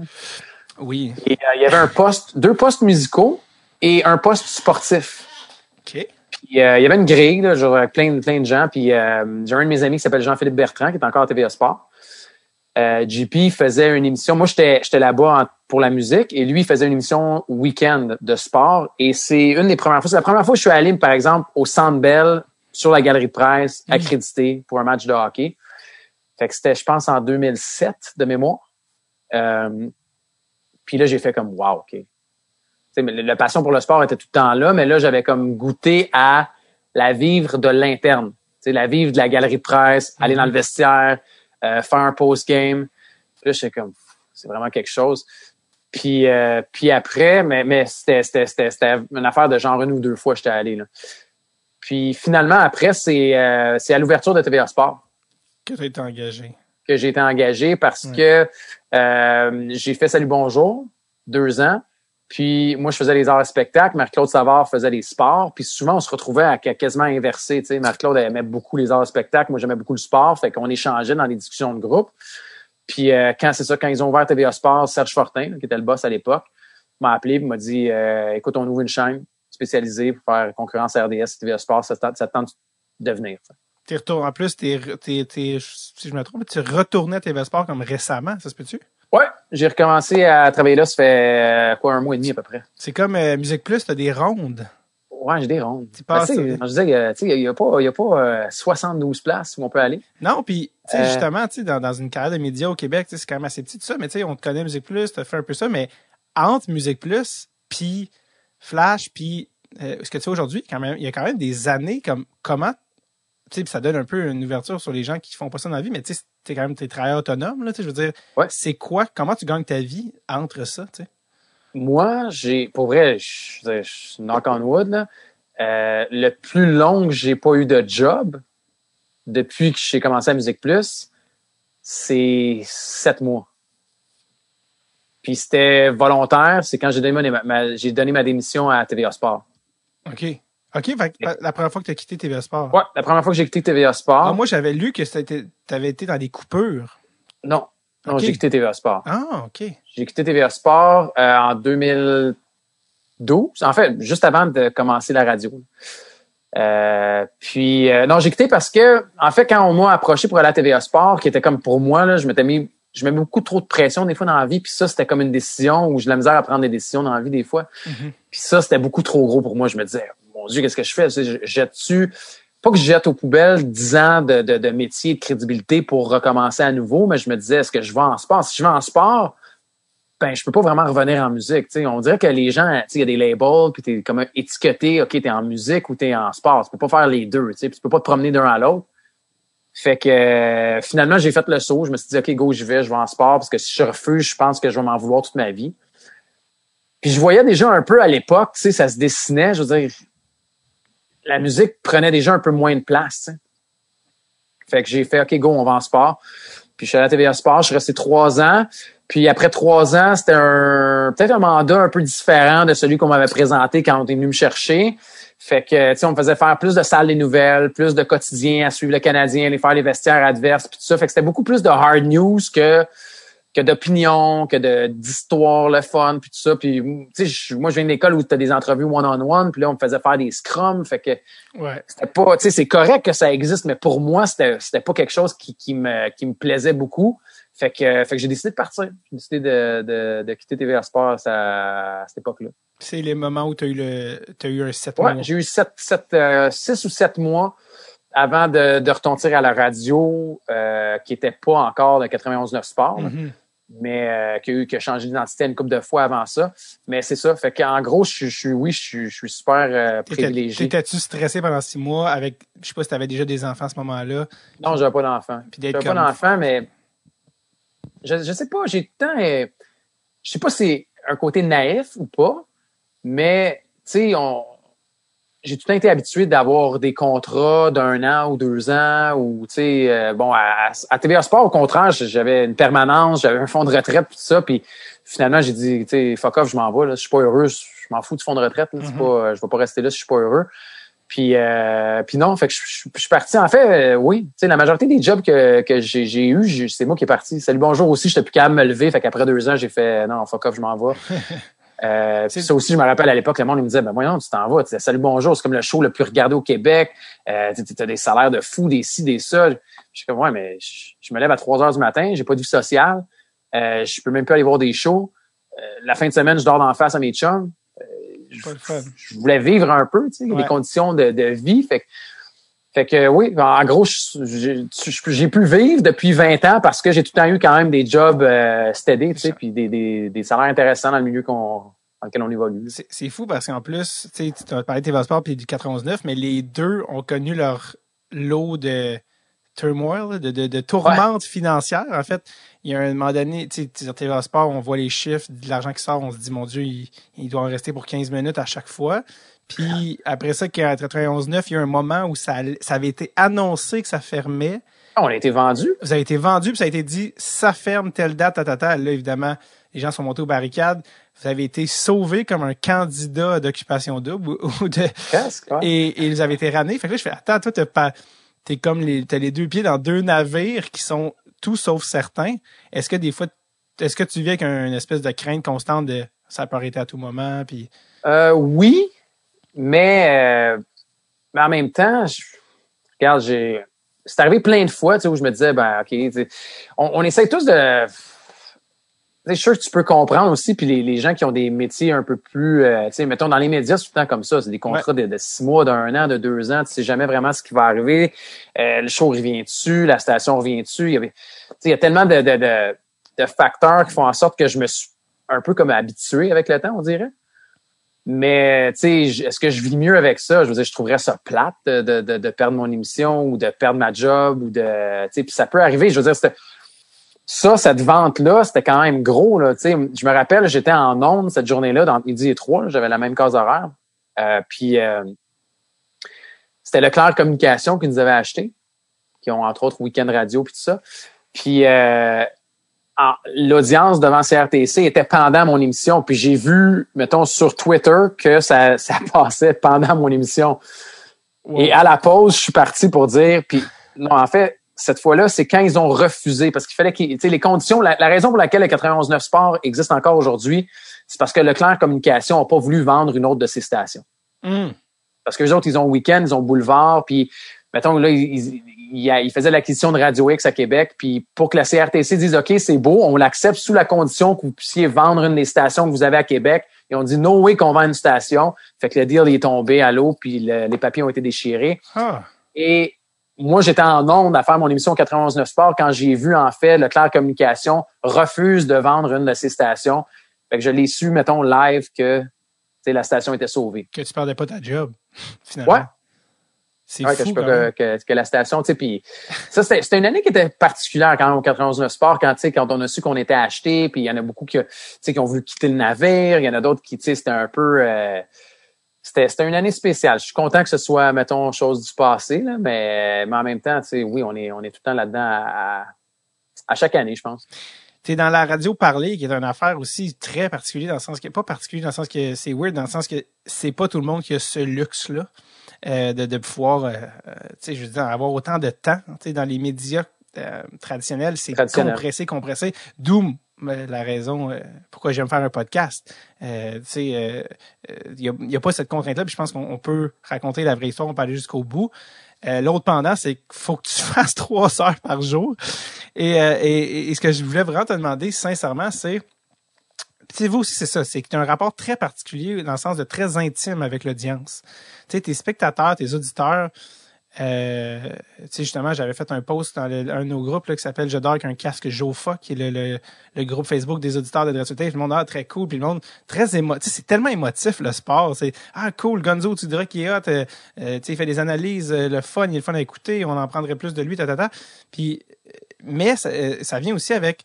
un crowd tellement large qu'il y a aussi beaucoup de gens qui t'écoutent que tu te dis, mon Dieu, on serait pas amis. Puis là, il y a tout ce spectre-là de ton auditoire. Puis je me dis, toi, il faut que tu crées du contenu. Puis est-ce que des fois, tu te dis, garde, là, aujourd'hui, j'ai pas envie d'avoir d'opinion, ou justement, tout ce qui est faire du temps sur des fausses rumeurs, partir sur une proposition d'échange complètement de quoi Nathan Beaulieu pour Crosby, de quoi on parle, de partir sur des toutes des tangentes de gérants d'estrade. Il y a des fois tu dis hey man, qu'est-ce qu'on fait, tu comprends ce que je veux dire, de tomber dans cette affaire, hey man, on se drogue. Mais ça aussi, mettons avec le temps, moi je me suis tout le temps dit, puis je pense que c'est ce que les gens aiment aussi, puis au 91 Sport, il y a vraiment une proximité, je pense que on fait du sport un peu différemment, bien humblement. Là, je pense qu'on... Il y a un cadre très protocolaire en sport qui est le veston, l'expérience, le ci, le ça. Puis, on essaie de le défaire un peu en ayant... de parler, tu l'as dit, le sport, c'est de l'émotion. Moi, on essaie tout le temps de faire un show comme si on prenait une bière avec le gars qui nous appelle, de le rendre à l'aise, puis essayer de le valoriser aussi. Puis des fois, il y a des gens pour qui, oui, la chaîne débarque. Là. Le gars, il a le goût d'avoir Nathan Beaulieu pour Sidney Crosby, puis dans sa tête, ça marche. Mais en gros, ça devient un peu un spectacle aussi. C'est du contenu, mais c'est de l'humeur, c'est du divertissement. Puis les auditeurs participent à ça. Puis moi, je trouve que c'est ça, ça amène du gaz énormément. Puis j'aime ça m'amuser avec eux autres, puis aller, puis en gros, des fois, la ligne est mince, la ligne est très mince. OK, il niaise-tu? Non, il niaise pas, non. Tu te promènes, puis je trouve que cette ligne-là est c'est challengeant, mais c'est le fun, c'est un beau défi. Puis, en gros, moi, je me dis tout le temps, tu te débats ou le gars, des fois, il te sort une affaire, puis t'es comme, ben non, voyons donc. J'essaie tout le temps de me dire, quand le gars, il raccroche, il y a un sourire dans la face, puis il y a un bon moment. Puis pour que ça fasse un bon moment de radio aussi. Mais il y en a qui l'échappent, puis des fois, du live, t'as pas le choix. Il y a quelqu'un qui a appelé la semaine passée, puis qui a dit, Kotkaniemi, là, ou je me rappelle pas s'il parlait de Kotkaniemi ou Drouin. C'est la fille dans le corps de gars, là, Je suis comme... Quoi? Time out, là. Je veux dire, 2021, tu peux plus dire ça à la radio, là. Ben là, non, tu peux plus dire ça à la radio. Tu peux pas avoir des propos comme ça à la radio. Puis des fois, on n'a pas le choix d'intervenir parce que c'est tellement large, le sport. Comme tu dis, tu sais pas à qui tu t'adresses. Il y a quelqu'un qui peut appeler, il va avoir 18 ans. Le gars d'après, il a 75 ans. Tu sais, il y a du monde qui nous appelait, là, il y avait 80, en haut de 80. Tu sais, fait que ça ratisse tellement large que c'est pas tout le monde qui a les mêmes références, c'est pas tout le monde qui a la même évolution, c'est pas tout le monde qui a vu ce qui se passe non plus, tu sais, en 2021. Fait que c'est. Et des fois, tu te dis-tu, je suis un peu tanné d'être au premier degré tout le temps. Tu comprends, tu sais, tu comprends ce que je veux dire, tu sais? Ouais, oui, mais il y en a plusieurs qui, en fait, ce que je remarque, je suis sûr que tu vas comprendre, c'est que des fois, quand il y en a qui t'appellent puis qui ont juste le premier degré, puis que tu es capable de les amener ailleurs, en utilisant d'autres degrés, il y a bien du monde qui réalise ce que tu es en train de faire. Je suis sûr qu'il y a plein de monde qui réalise pas ce que tu es en train de faire, mais avec le contact direct, mettons, avec la messagerie texte ou avec les gens qui communiquent directement avec nous, on le voit tout de suite quand ça rentre. Fait que quand il y a des moments qui deviennent plus cocasses que peut-être pas tout le monde capte, moi, c'est le genre d'affaires que j'aime, ce genre de sous-couche qui devient très cool. T'sais. Puis, il y a des auditeurs qui deviennent on pourrait pratiquement dire des auditeurs vedettes. Puis, il y en a un que tu vas reconnaître, là, forcément, puis qui est passé au podcast avec le réalisateur du documentaire en question, Louis de Villemercier. Louis de Villemercier, qui est connu des auditeurs. C'est toi qui as fait de la présentation à son film, d'ailleurs. Oui, t'étais-tu là? Non, j'ai pas pu venir, j'ai pas pu être là, malheureusement. C'est drôle que tu saches ça. Ouais, ben non, mais je me rappelle. Quand j'ai vu finalement que t'étais là, je me suis dit, je vais pas aller me planter là. mais le pire, c'est qu'en fait, je me rappelle parce que vu qu'on avait participé aussi là, au film et tout ça, mais il y avait un conflit d'horaire ce soir-là, j'avais pas pu être là, mais. Ouais, c'était dans le cadre du, je pense, Rendez-vous Québec Cinéma. Ouais. Puis je pense justement, ça c'était déjà quelques années, mais à cause du podcast, ils cherchaient comme quelqu'un pour animer la soirée après. Fait qu'on avait présenté, il y avait le film, puis après ça, il y avait une game des Habs. Fait qu'on avait fait un genre de show avec eux pour entre les périodes, bref, animer la patente. Fait que tu les as tous rencontrés, là, le Père Noël, Louis, toute cette gang-là. Là. Ouais, on avait même fait un quiz, en tout cas, bref, on avait toute la patente, mais tu sais, c'est ça, il y a les auditeurs, je pense que c'est ça j'imagine qui est le fun pour eux, mais tu sais, ils font partie de ton show. Ouais. T'sais. Ouais, puis tu sais, on a fait souvent, mettons avec Georges, on a fait des rassemblements, tu sais, on a fait des rassemblements pour regarder des matchs, tu sais. Georges, écoute, c'est le cœur sa main, ce gars-là. Ouais, il a besoin de se tenir occupé, Georges, tu sais. Ça n'a pas de sens. Il a besoin de projets. Il n'y en a pas assez, tu sais. Il y a tous des projets. T'sais.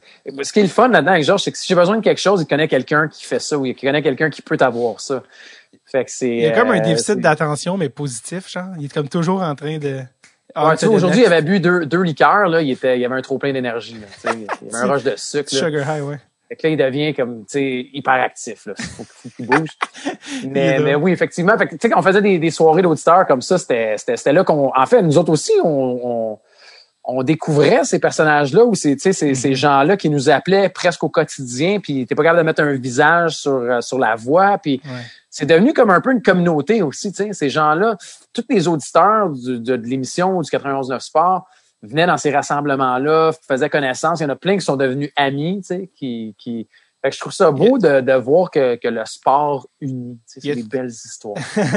Happy ending. Y a-tu quelque chose avec le médium de la radio, la voix? Tu sais, c'est drôle parce que je t'ai connu à Musique Plus, fait que je me suis fait à ouvrir la radio et te reconnaître de voix, mais si on t'a jamais vu, t'as quand même un rapport différent avec la personne de l'autre bord quand c'est seulement la voix.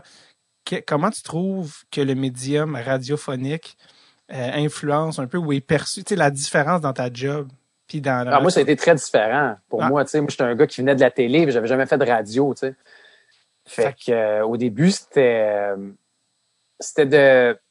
de pouvoir apprendre, mais de comprendre aussi, comme tu dis, tu sais, t'as que ta voix, tu sais. Moi, je suis quelqu'un qui gesticule énormément dans la vie en plus, tu sais. Puis, tu sais, j'ai des mimiques, j'ai des gros yeux, en tout cas. Fait que la télé, c'était comme plus facile dans ma tête de pouvoir communiquer ce que je ressentais, ce que je vivais, tu sais. Fait qu'il y a eu une période d'apprentissage, tu sais, j'ai appris au début beaucoup aux côtés de Jean-Charles aussi, tu sais, la première année avant 91.9 Sport, tu sais, c'était Radio 9 qui a duré 1 an, tu sais. Puis tu veux pas manquer ça. Exact. Fait que Jean-Charles qui était là, tu sais, puis l'année suivante, c'est ça, ils nous ont donné une émission avec Georges, puis ça a duré 3 ans avant qu'ils nous séparent pour une couple d'années, puis là, cette année, ils nous ont ramenés, mais bref, c'est un médium qui est super cool, la radio, puis je l'aime plus que ce que je pensais que j'allais aimer. C'est bizarre à dire, mais sais, je l'ai apprivoisé, puis maintenant, je veux dire, c'est ça ma job, là, tu sais, c'est la radio, puis là, bon, tu sais, je retourne à TVA Sport de temps en temps, puis c'est correct, c'est cool, je réapprivoise le médium de la télévision, ça fait une couple d'années que j'en avais pas fait, mais j'adore la radio, le fait que ce soit de la radio parlée aussi, je pense que c'est ça, tu sais, de pouvoir y aller plus en profondeur, de prendre ton temps, d'installer un sujet, d'installer aussi des, tu sais, je sais pas, il y a des courbes qu'on peut amener avec le luxe d'avoir le temps, tu sais, que tu peux pas avoir en télé, que tu peux pas avoir en radio commerciale. Fait que je pense que ce que j'aime, oui, c'est le médium de la radio, mais je pense que c'est la radio parlée qui fait que ce qu'on fait au 91.9 Sport, c'est assez unique quand même de pouvoir le faire de la manière qu'on le fait, tu sais. Puis, parle-moi aussi de ta relation, on en a parlé un petit peu, mais de Georges, ta relation avec Georges, tu sais, vous connaissiez-vous avant, vous êtes, tu sais, Larac Gonzalez, c'est devenu, vous êtes un peu... comment dire, straight man, puis tu sais, il y a quelque chose avec... vous avez développé une certaine dynamique, je pense. Puis Ouais. parle-moi de Georges, qui est quand même un genre de personnage à tous les niveaux. Probablement, physiquement, c'est un spécimen. Ouais, c'est sûr. Ben, on se comme... connaissait de TVA Sport. En fait, c'est là qu'on s'est connus. À TVA Sport. On a travaillé une couple d'années là-bas à TVA Sport. Puis après... c'est ça, quand ils sont partis 91.9 Sport, ils nous ont décidé, en gros... de mémoire, je pense qu'on avait le choix même d'avoir un show soit ensemble ou soit séparé. Puis moi, j'ai dit comme go, on va avec Georges. Je pensais que ça allait être un bon fit. Lui aussi, il tripait. Fait qu'on était allés ensemble. Puis regarde, ça fait 7 ans déjà. Non, 6 ans.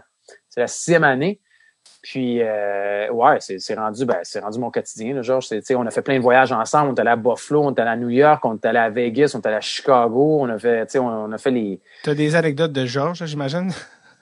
Ah, ben là, je veux dire, à l'infini. Partout, un peu, soit en voyage, soit en... c'est drôle, j'en parlais aujourd'hui un peu. J'avais jamais rencontré quelqu'un qui était capable de s'endormir pendant une pause. Live, pendant l'émission, là. La première année, il faisait de l'apnée du sommeil, puis il était en déficit de sommeil solide, okay. Là. Et s'est déjà endormi pendant une pause, assis devant son micro. OK, là, il était au fond du baril, là, à ce moment-là. Big time. Puis là, il y a sa machine, maintenant? Ouais, maintenant, il s'est fait opérer, en fait. OK. Les narines, je pense qu'il ouvre les voies. Il s'est fait opérer, puis là, maintenant, il est revenu, mais ouais, il a le sommeil facile. On est allé à Toronto il y a une couple d'années voir les Raptors en finale aussi. Puis c'était une année où on n'était pas ensemble. Lui, il faisait de 10 à midi, puis moi, je faisais de midi à 3. Puis finalement, il faisait un hit dans le show du retour après. Fait que j'ai dit, tu sais, je m'en allais à l'aréna, puis j'ai dit, tu viendras me rejoindre là-bas. Puis quand c'était son tour, par exemple, à parler à 3h15, moi, je suis parti à 3h. 3h15, ils ont levé le pot pour y parler. Alors, Georges Larac à Toronto pour les Raptors. Georges, comment ça va? Et Georges ronflait en ondes. On l'entendait ronfler. Il s'était endormi entre 3h et 3h15. Ça va, ouais. Le sommeil facile, ouais. Moi, je l'ai croisé, je l'ai dit l'autre jour, mais je l'ai croisé en allant voir mon frère Calgary, parce que lui, je pense que ses enfants sont à Edmonton. Puis, ouais. Man, je le vois, je fais, tu sais, de dos, tu sais que c'est lui. Bon, c'est Georges, les cheveux, les 6 pieds quelques, pis ça. Puis j'étais comme, je vais-tu lui parler? Je peux pas, pis il va pas me... Il était venu au podcast, l'épisode 2. Tu sais, on en a plus que 100. Lui, il était épisode 2. Un des épisodes les plus écoutés, d'ailleurs, tu sais, à l'époque. Puis je me souviens, justement, quand tu dis, il est occupé, il arrivait de la radio. Il est sorti du char, je l'ai vu, il était brûlé. J'ai fait, fuck, je me sentais mal. Il passe par Rosemont, il débarque. Puis dès que j'ai ouvert les micros, c'est comme ta puis comme on a busté, je me souviens, puis fuck non, faut que je m'en aille, j'ai un lancement de produit, puis là boum, il est parti. Parce que tu sais, c'était comme ouais. Mais tu sais, genre, il y a tout le temps quelque chose, il y a tout le temps quelque chose, il y a tout le temps une nouvelle compagnie, ou il y a tout le temps un nouveau projet, ou il y a tout le temps, tu sais, c'est comme là, c'est son magasin de cartes depuis un an, tu sais, un magasin de cartes de hockey, puis là, tu partes là-dessus, là. Fait que là, regarde, c'est drôle, là, je suis vraiment juste à côté, là, mais je me suis acheté plein de cartes que j'ai fait grader. On va voir Miro Ice Cannon sur le... Ouais, les Miro Ice Cannon. J'en ai acheté 58. De Ice Cannon? Ouais, d'Ice Cannon. J'ai acheté un lot d'Ice Cannon. Je suis comme, ouais, j'achète ça. Puis là, j'ai fait grader ça, mais... Fait que là, c'est ses cartes de hockey. Là. Il est parti dans les cartes. Fait que, tu vois, même moi, j'ai rembarqué, là, parce que son partner que je connais bien est pas mal cool aussi. Fait que là, j'ai commencé à me racheter des cartes. Puis il m'embarque dans ses affaires. Là. Je peux pas te laisser partir sans parler d'une affaire. Ben justement. Ah, grave. Non. Ben oui, c'est l'ampleur de notre maladie commune, qui est celle gaucher-droitier. Puis c'est drôle parce que c'est un sujet de conversation que j'ai déjà eu avec beaucoup de monde dans des parties, de même, gros fan, gaucher-droitier, puis tu sais, on a comme c'était, mais c'est comme une affaire, puis je sais pas si toi aussi t'as les numéros, je sais pas si tu viens aussi des numéros. Pas tant, non, c'est ça, on a fait un quiz numéro dernièrement, puis tu sais, souvent, les quiz qu'on fait, parce qu'on fait un quiz aussi presque au quotidien dans l'émission, puis maintenant, on invite les auditeurs à nous envoyer des quiz. Fait que des fois, Georges, il va le tester sur moi avant, tu sais. Fait que là, il me dit, hey, j'en ai un numéro de chandail. Puis non, j'ai pas le toc du numéro de chandail qui vient avec. Toi, t'as le numéro de chandail en plus? Oui, mais tu sais là, c'est avec les dernières années aussi, j'en ai moins vu. Puis, mais tu sais, si mettons les Canadiens de mes années, ça c'est sûr, tu sais, ou des affaires, ou les joueurs, pas juste Canadiens, mais les joueurs de mes années, tout ça. Tu sais, l'autre jour, j'ai une bulle, là, puis je sais pas pourquoi là, j'allais me coucher, puis j'ai fait, oh, je peux pas te dire pourquoi mon cerveau me ramène cette information-là à ce moment-là. Puis je fais, attends, Oleg Petrov, il y a eu 2 numéros à Montréal. C'est ça là qui m'est, je vais pour me coucher. Attends. Pourquoi je le vois avec le 32, mais je le vois aussi avec genre, je me souviens plus si c'était le 12. 14, non?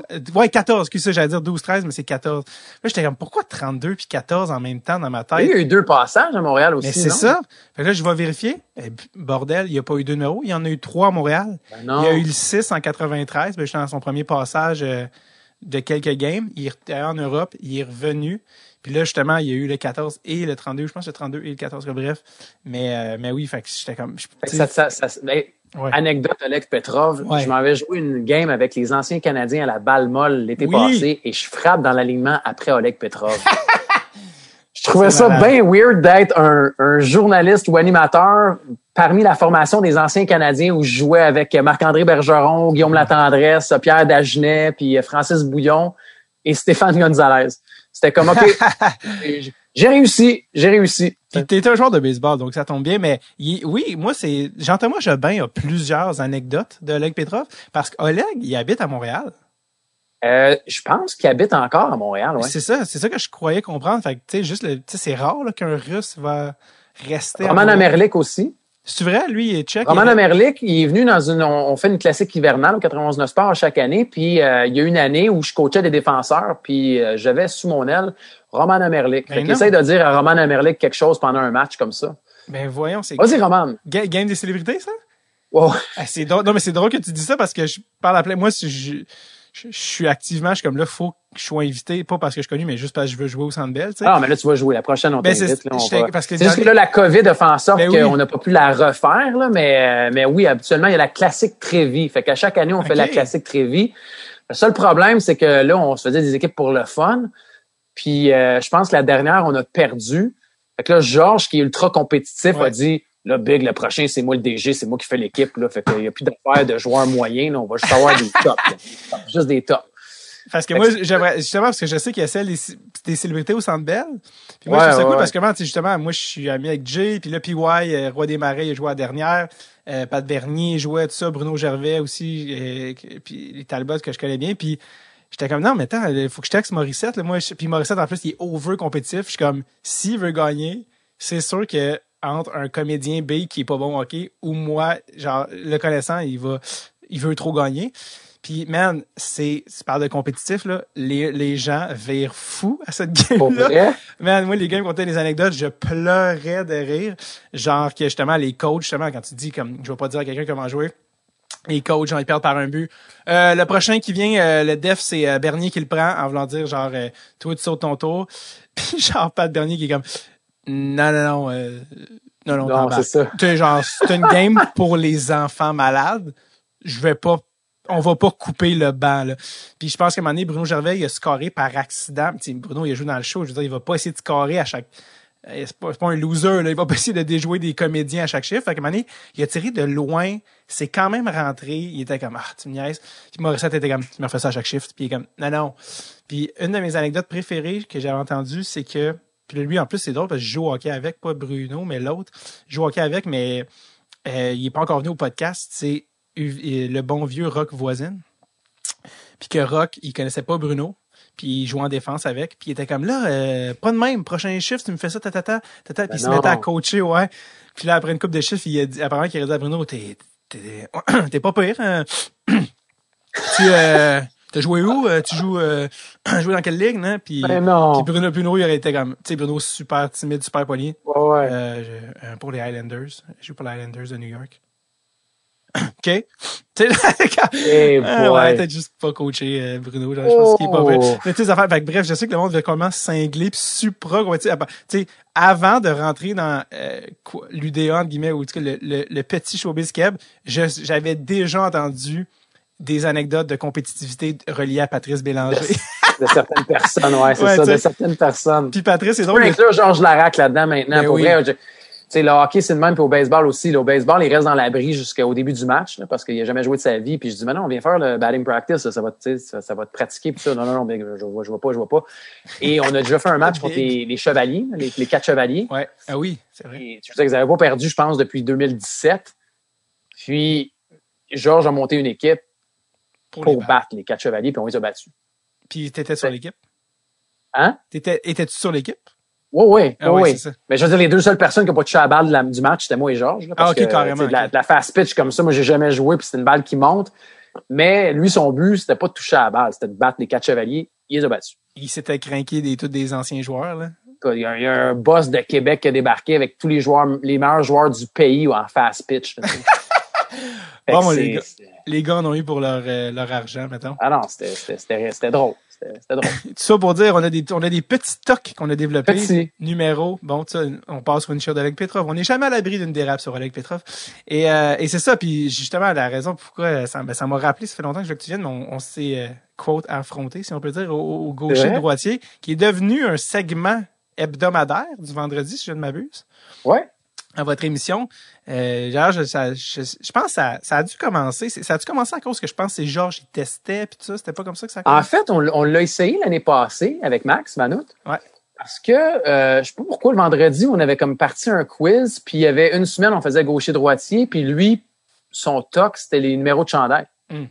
Fait qu'une semaine, les gens m'affrontaient, puis une semaine, ils affrontaient Max pour les numéros de chandail. Puis je trouvais ça drôle, tu sais. Puis finalement, cette année,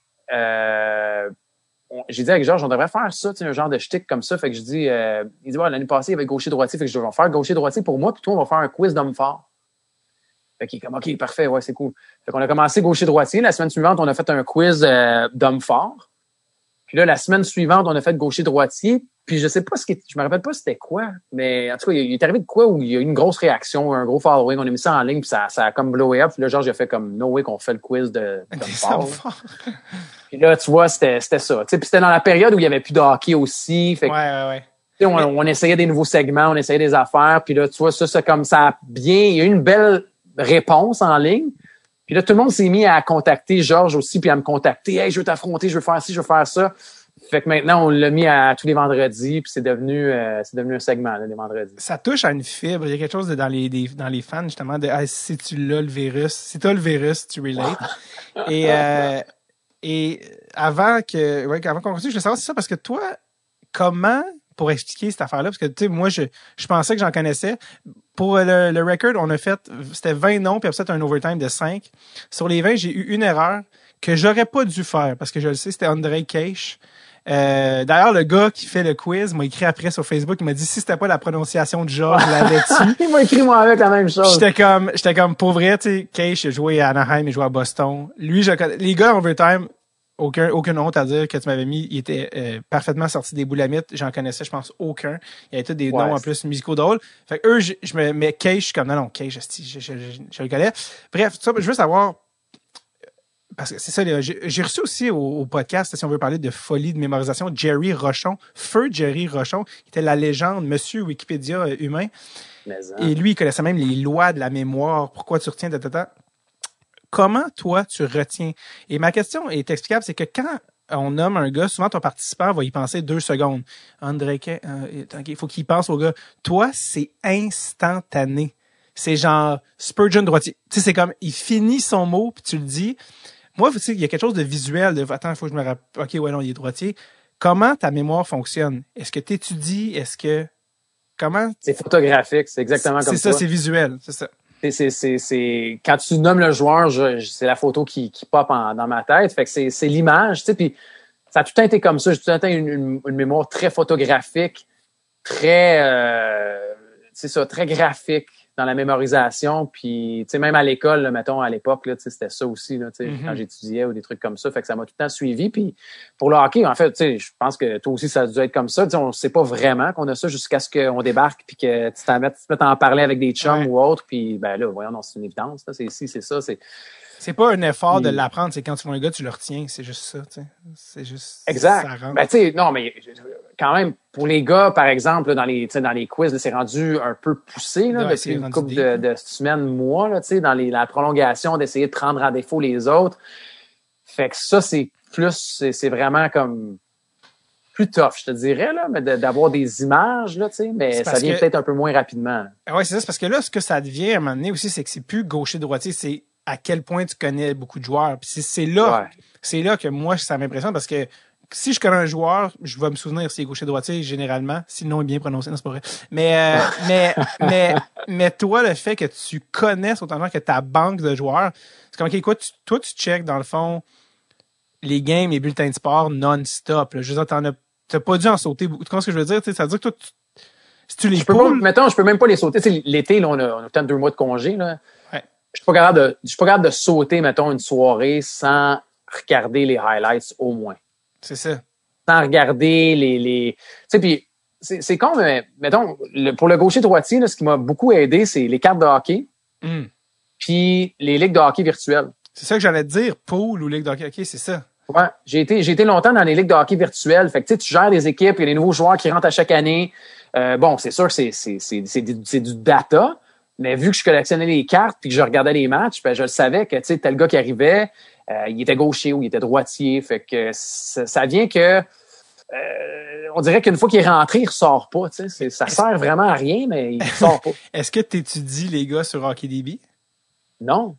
C'est parce que HockeyDB, en plus, des fois, ils ont des erreurs. Des erreurs? Il y en a eu des erreurs. Depuis qu'on a fait le quiz, là, il y en a eu, je pense, 3 ou 4 des erreurs. Entre autres, Jean-Thomas Jobin, qui avait eu Alexander Karpotsev, qui était gaucher de mémoire sur parce que Jean-Thomas est allé. Hockey Reference. Ouais, OK.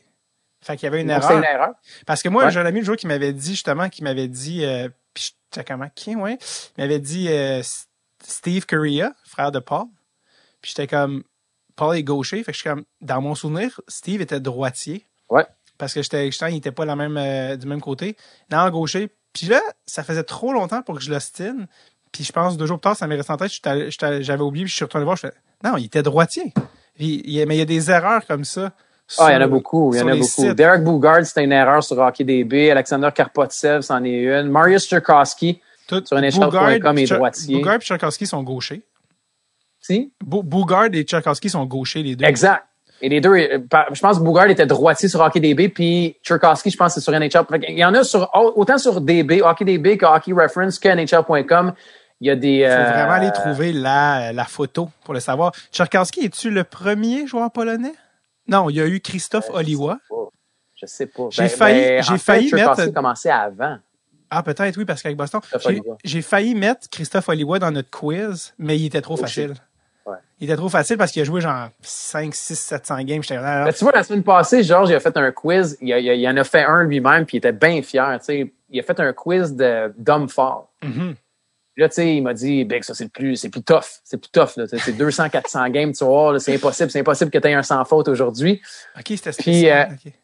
Puis finalement, c'était ça. C'était juste des hommes forts. C'est pour les 20 premiers, là. Ouais, mais ça, je pense que je l'ai vu sur Facebook. Il n'y avait pas comme c'était là-dedans qu'il y avait Evander Kane, non? Il y a comme mis quand même Kane, ouais. Ouais, puis ça, j'ai dit, ben, là, à la fin, t'avais du Tom Wilson, t'avais du Evander Kane. Ouais, là, au début, j'avais des gars super tough, puis... Ceux-là, c'est la même affaire. C'était contre Marc-Antoine, mon petit, je pense. Puis ça, je l'ai fait en live, puis les 20 premiers, je les avais, puis quand tombé dans overtime, je fais comme, oh, man. c'est là que ouais, mais c'est ça. Le Bob ça, c'est la petite particularité qu'on a ajoutée parce que sinon, tu sais, ça devenait... En fait, moi, parce que je trouve ça... Je voulais les faire, les quiz. Mais oui. Je voulais ne pas participer. Moi, pour vrai, si tu me laisses le choix, j'arrête ça tout de suite. Mais là, t'es rendu à combien de semaines? Je sais pas. Je pense que ça fait 10 ou 11 semaines qu'on fait. Puis là, Georges a commandé une ceinture de lutte. Fait que la ceinture de lutte est arrivée. Fait que là, c'est rendu... Mais moi, personnellement, je l'arrêterais puis je ferais participer, mettons, toi contre Jean-Thomas Jobin ou d'autres, tu sais, ou des auditeurs qui veulent participer. Puis moi, mon fun, ce serait de le faire, le quiz. Pas pas d'être un participant, mais d'être celui qui va poser plus les questions. Ah, c'était cool. Ben, en terminant, j'ai écrit dans le groupe, je dors avec un casque Jofa, que je répète, si vous êtes des auditeurs, vous connaissez pas encore le groupe, c'est là que ça se passe, des shares de vieilles affaires random, c'est malade. C'est comme un grenier avec juste des gens déviants comme nous. Fait que je dors avec un casque Jofa sur Facebook. Puis j'ai dit aux gens, allez-y, guys, c'est le temps de sortir vos joueurs random. Gonzo s'en vient. Oh boy. Et donc là, j'ai sorti une liste, je vais t'avouer, tu sais, je pense j'ai juste... Non, c'est pas vrai. C'est pas vrai. J'allais dire, j'ai juste pris les gars que je connais pas, mais c'est pas vrai. Il y en a plusieurs là-dedans que je connais, mais que j'aimais le nom, ou j'aimais la musicalité, ou j'aimais le référent. Mais il y en a plusieurs que je connais pas. Et c'est quelle année, pour le fun? Honnêtement, c'était tout j'ai pas mis d'année. J'ai mis tout dates confondues. Fait que ça se peut, s'il y en a des plus fucked up. Des vieux, là, que je pas jugé. Ouais, non, mais il y a pas d'Aurel Joliette, là, dans le sens que c'est tous des noms, je pense, 80-90 en montant. Puis il y a des noms, c'est ça, il y en a beaucoup que moi je le connais mieux c'est. Il y en a qui ont même marqué entre parenthèses le nombre de games. Des fois c'était moins que 100 games, mais des fois il y a des raisons, pour certaines raisons tu peux savoir c'est qui quand même. Fait que tu veux-tu que je te dise ça? Ouais, no pressure, il n'y a pas de ceinture ici, c'est juste pour le fun. Ouais. OK, encore une fois un nom que je ne connais pas. Paul Sechura. Ouais, lui il est-tu, hein? Gaucher? Moi j'ai écrit droitier ici. Ça se peut-tu? Yeah. Moi, j'ai droitier ici. Il est droitier. Ah, ça se peut. Le nom me dit de quoi, en tout cas, moi? Paul Chechura avec un Z, un C, puis... Ouais, mais là, Colin... Mathieu, c'est peut-être une erreur en partant. Ouais, c'est ça. Parce que moi, j'ai ceux que je savais pas. En fait, tu m'as dit, puis il est droitier, t'as raison. Il est droitier. OK. Fait que je te fais confiance là-dessus. Je suis pas mal sûr qu'il est droitier. OK, il y a des noms, là. Même mon écriture, en plus, est très mauvaise. Roman Oxivita, ça se peut-tu, ça? Oxiuta, OK. Oxiuta, excuse-moi, c'est un U, t'as raison. Oxiuta, il est gaucher. Exactement. Le premier letton à jouer dans la NHL, Helmut Balderis. Oh boy, j'ai aucune idée c'est qui. Non, OK, fait que ça en était un bon. Helmut Balderis. Vu qu'il est letton, je vais dire qu'il est gaucher. Ouais, il est gaucher, parce que les joueurs européens n'étaient pas tous... la majorité des lettons, des Russes également, vous pouvez voir qu'il y en a une grande majorité qui sont gauchers. Mais attends, dis-moi son nom encore.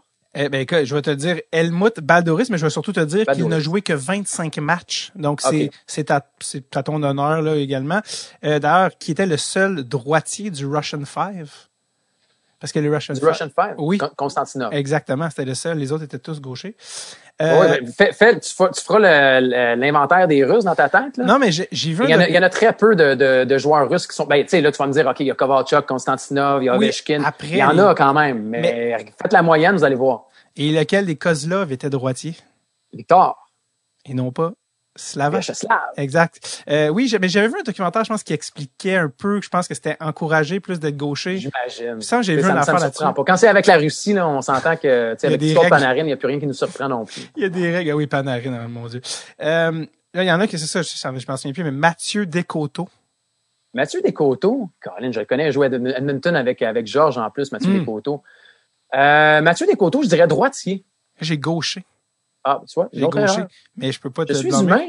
Je pense, ben oui. Le prochain devrait probablement devrait dire quelque chose que carrière coupée courte, mais frère de l'autre, Brett Lindros. Le droitier. Droitier comme son frère. Valérie Karpov. Valérie Karpov était droitier aussi. J'ai gaucher. Dave Karpov était droitier, Valérie Karpov était gaucher. Ça m'arrive souvent, moi aussi. Les mix-up. Les mix-up, je suis comme, attends, je pensais à tel autre gars. Attends, parce que des fois, il y a des... Donc, Valérie Karpov... Avec Jeff Brown et Jeff Norton, tu sais. Ah, c'est ça. Ah, oui. Non, mais il y en a des mêmes, des fois, que c'est photographique. JP Côté.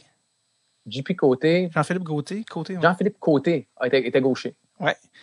Bon, lui, le prochain, tu vois, ça, c'est un que je connais, puis que lui, je le savais, puis c'est plus mon époque. Colton Toubert.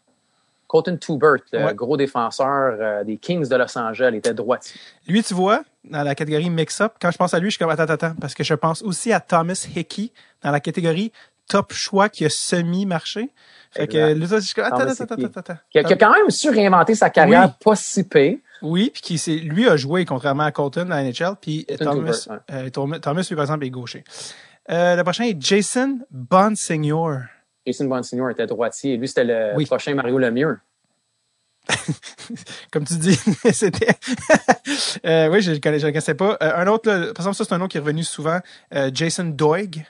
Jason Dog était droitier. Droitier. Les gens ont dit le Canado-Suisse. Mais là, je sais même pas comment dire. Hnat Domenicali. Nat Domenicali. H-N-A-T. Oui. C'était gaucher. Oui. Ah ouais, ça, c'est le prochain, là. J'ai failli le mettre en dernier, mais je suis pas mal sûr que tu vas le savoir parce qu'il est tough, mais il est pas tough. Parce qu'il a juste joué une game NHL, mais il l'a joué pour les Habs. Finlandais, si je me trompe pas, choix de troisième ronde. Jonas Nattinen. Jonas Nattinen était droitier. Exactement. J'ai un nom ici, j'ai jamais entendu. Jean-Yves Leroux. Jean-Yves Leroux était gaucher. Exact. Constantin Koltsov. Koltsov était droitier. Ah, j'ai gaucher ici. Ah ouais? J'ai gaucher. Constantin Koltsov? Crime. Faut que... Peut-être que c'était une erreur. Regarde, la règle russe fera en sorte que tu as sûrement raison et pas moi. Tu sais. Koltsov. J'essaie de le googler en même temps parce que je veux pas, je veux pas dire n'importe quoi. Constantin avec un K. C'est Koltsov, il n'y a pas un S avant même dans son nom? Ouais. Ou, je sais qu'il ne s'écrit pas comme... Moi, j'ai gaucher ici. Ah, tu vois, une autre erreur. Les photos... C'est toi qui devrais faire les quiz, je pense, David. Non, mais c'est parce que là, on s'entend, là, j'ai eu la masse qui m'a aidé. Anver Lissine. Et gaucher. Gaucher, seulement 135 matchs. Aaron Voros. Gaucher aussi. 162 matchs seulement. Le Gretzky British Tony Hand. Tony Hand. Qui a été le meilleur joueur coupé par Glenn Sader. Il a jamais joué. Il a jamais joué à NHL. Je n'ai pas sa photo dans ma tête. Il était droitier, mais lui, il a jamais joué. Il a décidé de retourner, puis il a genre 8000 points dans la ligue. Pas 8000. Mais son nom, j'ai déjà entendu son nom dans des trucs, mais j'ai jamais vu. Bon, quelques joueurs qui vont te faire remonter la confiance parce que le prochain, j'ai failli le mettre à l'époque, mais il était trop facile. Evgeny Artyukin. Artyukin était gaucher. Qui avait disloqué l'épaule à Tanguay. Oscar Moller. Oscar Moller. Je vais dire droitier. Droitier. Lui, tu vois, il ne faut pas que je le mélange avec Adrian Kempe, les gars des Kings, Kempe, lui, est gaucher. Kevin Dahl. Kevin Dahl, D-A-H-L. Exact. Tu vois, lui, je le mélange avec Kevin Ball, qui est le grand défenseur format géant qui est gaucher. Et Kevin Dahl, je vais dire droitier. Droitier, ouais. Toi, tu parles de celui qui était dans l'échange de Taylor Hall, l'autre? Ouais. Ouais, ça, ouais. Lui et Kevin Dahl. Lui est gaucher. Puis c'est une lettre de différence. Tu sais. Absolument. Wade Brookbank.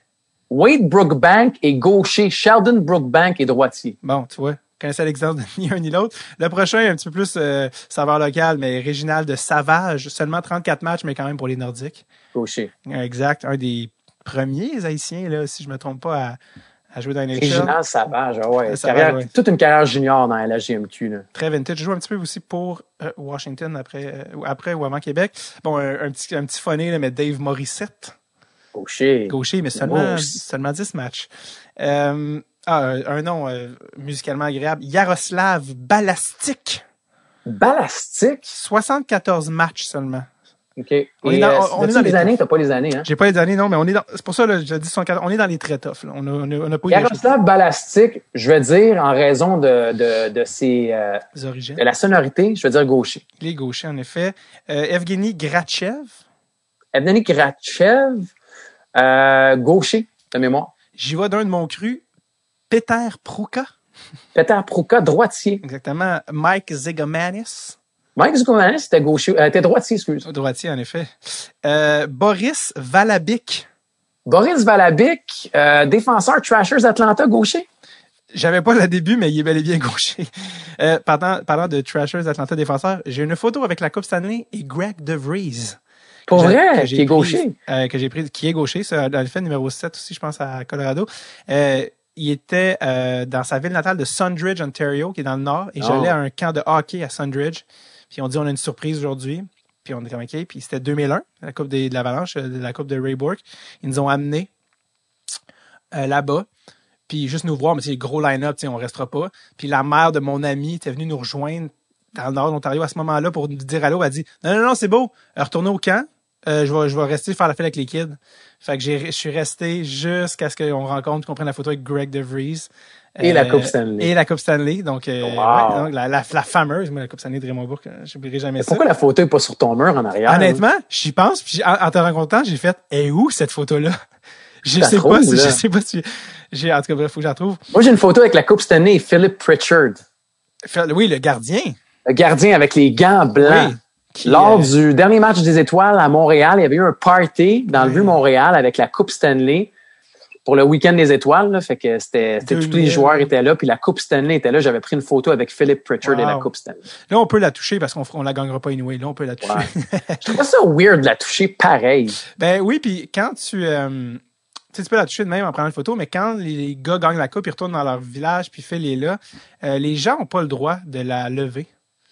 Je pense que les joueurs sont les seules personnes qui ont le droit de la lever.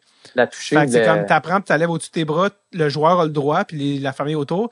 Mais apparemment que les gens n'ont pas le droit de prendre la coupe et de la lever. Peut-être la famille en privé là, ou quelque chose, mais les gens qui prennent la file et les photos, c'est comme non, tu te laisses la coupe là. Fair enough. Puis je comprends. On se rappellera de la table qui a cédé. Je sais pas si tu sais, Michael Ryder en Nouvelle-Écosse, la table a cédé. Il y a eu la coupe est tombée, puis ça a fait une dent. Mais ouais, il y en a eu plusieurs. Tout le monde sait qu'il y a 2 coupes Stanley. Ouais, et même plus, je pense, non? Il y en a une qui est au Hall of Fame à l'année. Puis là, je sais pas si c'est elle qui donne aux gars ou en tout cas, bref. Puis là, ils en mettent une à la place. Donc, bref, il y a 2 coupes. Donc, c'est pas la même. Là. Je pense qu'il y en a une qui est peut-être au repair. Puis là, c'est comme... Ben, il y a eu des accidents pas mal avec les années, là, c'est sûr. Guy Lafleur, ça l'est fait voler, je ne me trompe pas. Pour terminer la liste, j'ai Roman Vopat. Roman Vopat, gaucher. Là, j'en ai un que j'ai barré parce que j'arrivais pas à trouver. Y a-tu un gars qui s'appelait Peter Bozek? J'ai pas trouvé. Peter Buzek. Buzek, OK, peut-être. B-U-Z-E-K. OK, c'est ça, j'écris tellement mal. Ouais, Peter Buzek, t'es gaucher, je pense. Je l'ai pas trouvé sur Google, je peux pas le confirmer. Non, c'est pas vrai. Ouais, ben, visiblement, j'avais le mauvais orthographe, c'est ça l'affaire. Bon, ici, ça, c'en est des plus derniers, des plus faciles, mais Pontus Aberg. Droitier. Linden V. Linden V, droitier aussi. Oui. Oh, celui-là, j'aime le nom, Marcel Gotch, mais il n'est pas difficile. Marcel Gotch, ben oui, l'allemand gaucher. Exactement. Ben écoute, c'était la liste que j'avais. Il y avait des noms. C'est une bonne liste. C'est une très bonne liste. Il y avait des noms à l'infini, mais tu sais, on n'a pas le Sheshura, ou je sais pas comment dire. Sheshura qui t'a donné du fil à retordre. Oui. Bon, Balderis, 25 matchs, un laiton, c'était très tough. Karpov. Tu sais, mais il y en a eu une couple là, qui était quand même... Non, c'était une très belle liste. Tes recherchistes ont fait tout un travail. Oui, les gens... Ben, écoute, honnêtement, Gonzo, je savais qu'on allait jaser, mais là, je pense qu'on est dans le 2h40. Fait que merci énormément. 2h40. Il est 9h. Pour vrai? Il est 9h10. Il est 9h10. Fait que on avait trop de fun. Mais c'est ça, faire un show avec un gars qui fait de la radio parler. Hein. Mais oui, c'est ça. Ce qui fait que avec les 2 heures et c'était quoi? Non, c'était 2h40 plus les 3 heures. T'approches les 6 heures de radio. Ben non, de radio. Les 6 heures de parlage. De parole, ouais, c'est quand même pas rien.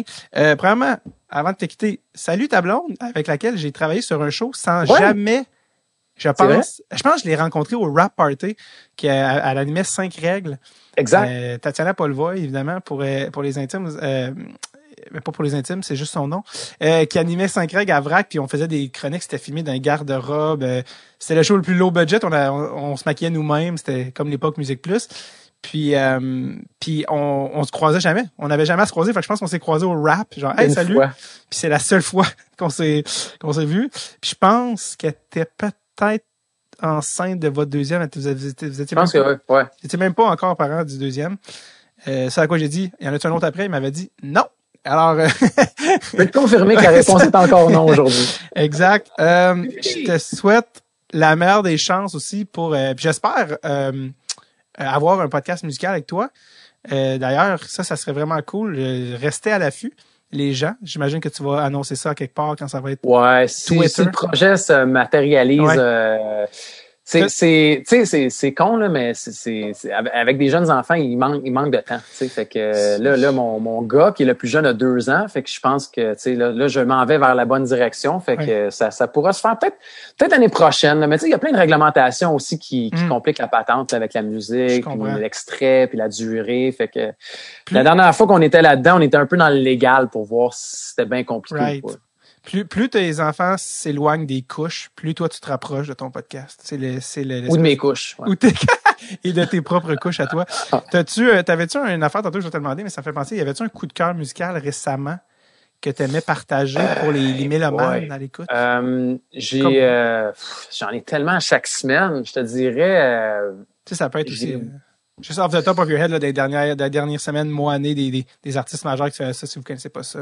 Il y a une chanson que je trippe vraiment cette semaine, c'est une chanson de Duran and the Indicators. OK, je connais pas. Et Going to the Park, qui est très... on dirait que dans la dernière année, j'ai beaucoup de trucs qui sont très smooth. Très, très, très... je sais pas, très en douceur. On dirait que c'est... Je sais pas si tu connais Elle Michel's Affair. Non. L-E-L, okay. Michel, comme Michel. Ouais. Affair, c'est un band qui a fait un album qui est très, très Bleu Nuit. En fait, dans la dernière année. Si vous avez connu Musique Plus, vous avez connu Bleu Nuit. Exact. mais je sais pas, j'ai trippé sur cet album-là. Puis, tu vois, la tune de Duran and the Indicators me fait penser un peu à cette vibe-là qui est très sensuelle, mais qui est très, très bonne. Puis, ça s'écoute super bien. Mais oui, donc je te dirais que dans la dernière semaine, c'est ce track-là qui m'a un peu accroché. Ouais, je vais aller checker ça.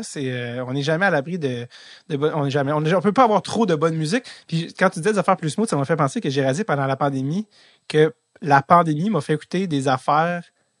Je pouvais plus, tu sais, mettons, comment dire, j'aime beaucoup Phoebe Bridgers, tu sais, qui est comme dans toutes les, tu sais, qui est une des filles les plus hot des dernières années, grosse singer-songwriter, tu sais, comme clairement qui va être un staple de sa génération. Puis son dernier album, Punisher, qui est sur toutes les listes des meilleurs albums de 2020, des grosses tunes, tu sais, Kyoto, I Know the End, tout ça.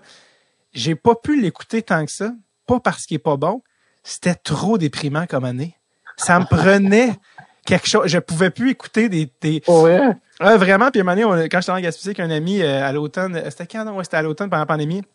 À un moment donné, il a fait « Excuse, je pense que c'est Spotify qui voulait ça. » Il fait « Excuse, parce que ça fait 6 heures de filles... genre, comment il m'avait dit ça? C'était comme un enchaînement de chanteuses... comment il avait dit ça? Pas... dépressives. Ouais, pas dépressives, mais c'était genre comme mélancolique. C'est parce que ça fait 6 heures qu'on a des chanteuses mélancoliques. Je fais « Excuse-moi. » C'était comme genre un enchaînement de Soccer Mommy, puis de Phoebe Bridgers, puis de toutes des excellentes artistes. Mais pour vrai, ça fait l'effet contraire. Ben, en fait, ça fait pas mal ces 6 heures-là. On dirait que la pandémie a fait en sorte que, mis à part pour m'entraîner, là, je suis pas capable d'écouter de la musique qui est upbeat, qui est up-tempo, tu sais, ou qui a de la distorsion ou des guitares fortes. Fait que j'écoute plein d'affaires comme, tu sais, j'écoutais hier, je sais pas si tu connais Angelo De Augustine. Non.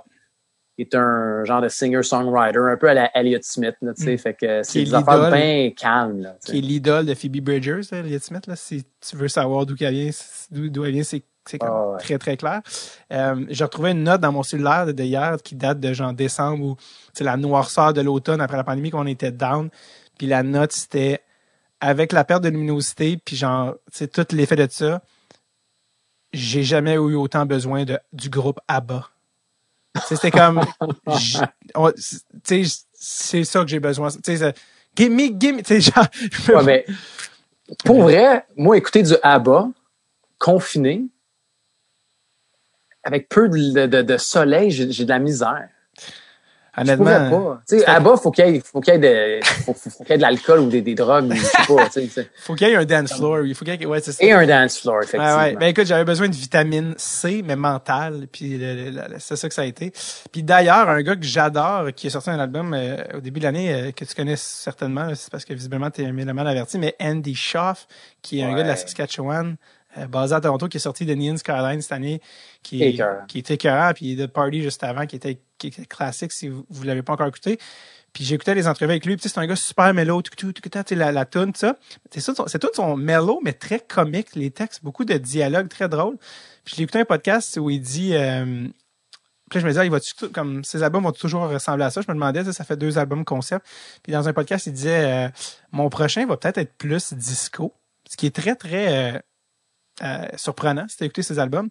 Il dit, parce que j'arrête pas de me faire dire, hey, toi, t'es triste, hein, t'es un gars triste, ta musique est triste, puis il est comme, mais pour vrai, non, tu sais, dans la vie, je suis pas triste, je suis comique, tu sais, c'est pas ça ma personnalité. Puis il dit, quand on est en tournée avec les boys, puis on fait de la route, on écoute du ABBA, puis on est comme, fuck, c'est tellement bon, puis ça vieillit tellement. C'est vrai que c'est bon. C'est très bon. Puis d'ailleurs, quand je suis allé voir Peter Forsberg, on a eu comme 15 minutes de libre une fois, puis j'ai été au musée ABBA avec avec mon producteur, puis on est comme, OK, nice, on a comme 1 heure pour faire quelque chose en 2 podcasts.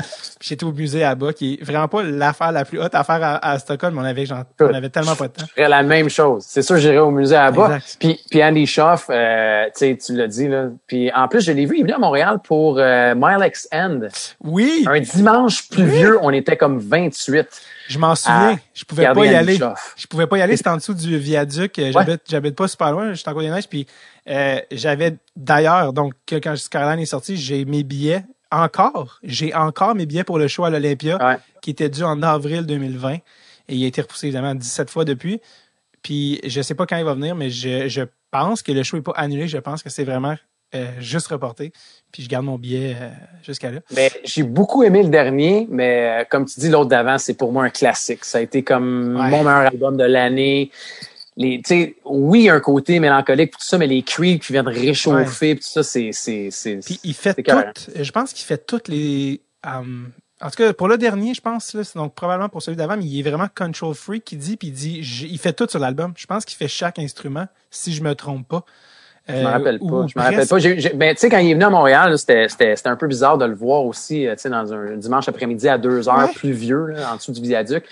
Il était sur l'autre scène, fait qu'il était même pas en dessous du viaduc, il était sur l'autre scène, qui était vraiment dans un parking, là, de la STM ou presque.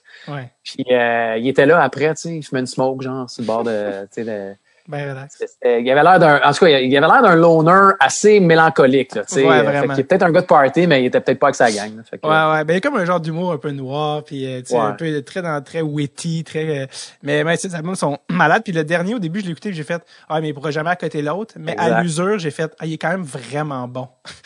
Le dernier, on a eu le même cheminement pour l'album. J'ai eu la même réaction au début, j'étais déçu, je me disais non, je sais pas, je trouvais qu'il était plus on sentait plus les anecdotes, les rencontres avec tu sais les personnages, puis finalement tu sais après 3-4 écoutes, c'était tout tu sais quand on parle de mélodie là, c'était comme ancré déjà là. Vraiment, puis celui d'avant de Party, c'était un album justement comme je disais, le concept c'est que c'est une soirée au grand complet, tu sais, puis les tunes c'est une histoire, mais il dit celui de Party, il dit parce que, tu sais, j'ai fait, OK, il fait 2 fois le même concept, entre guillemets, back-à-back, tu sais, il va tout se répéter.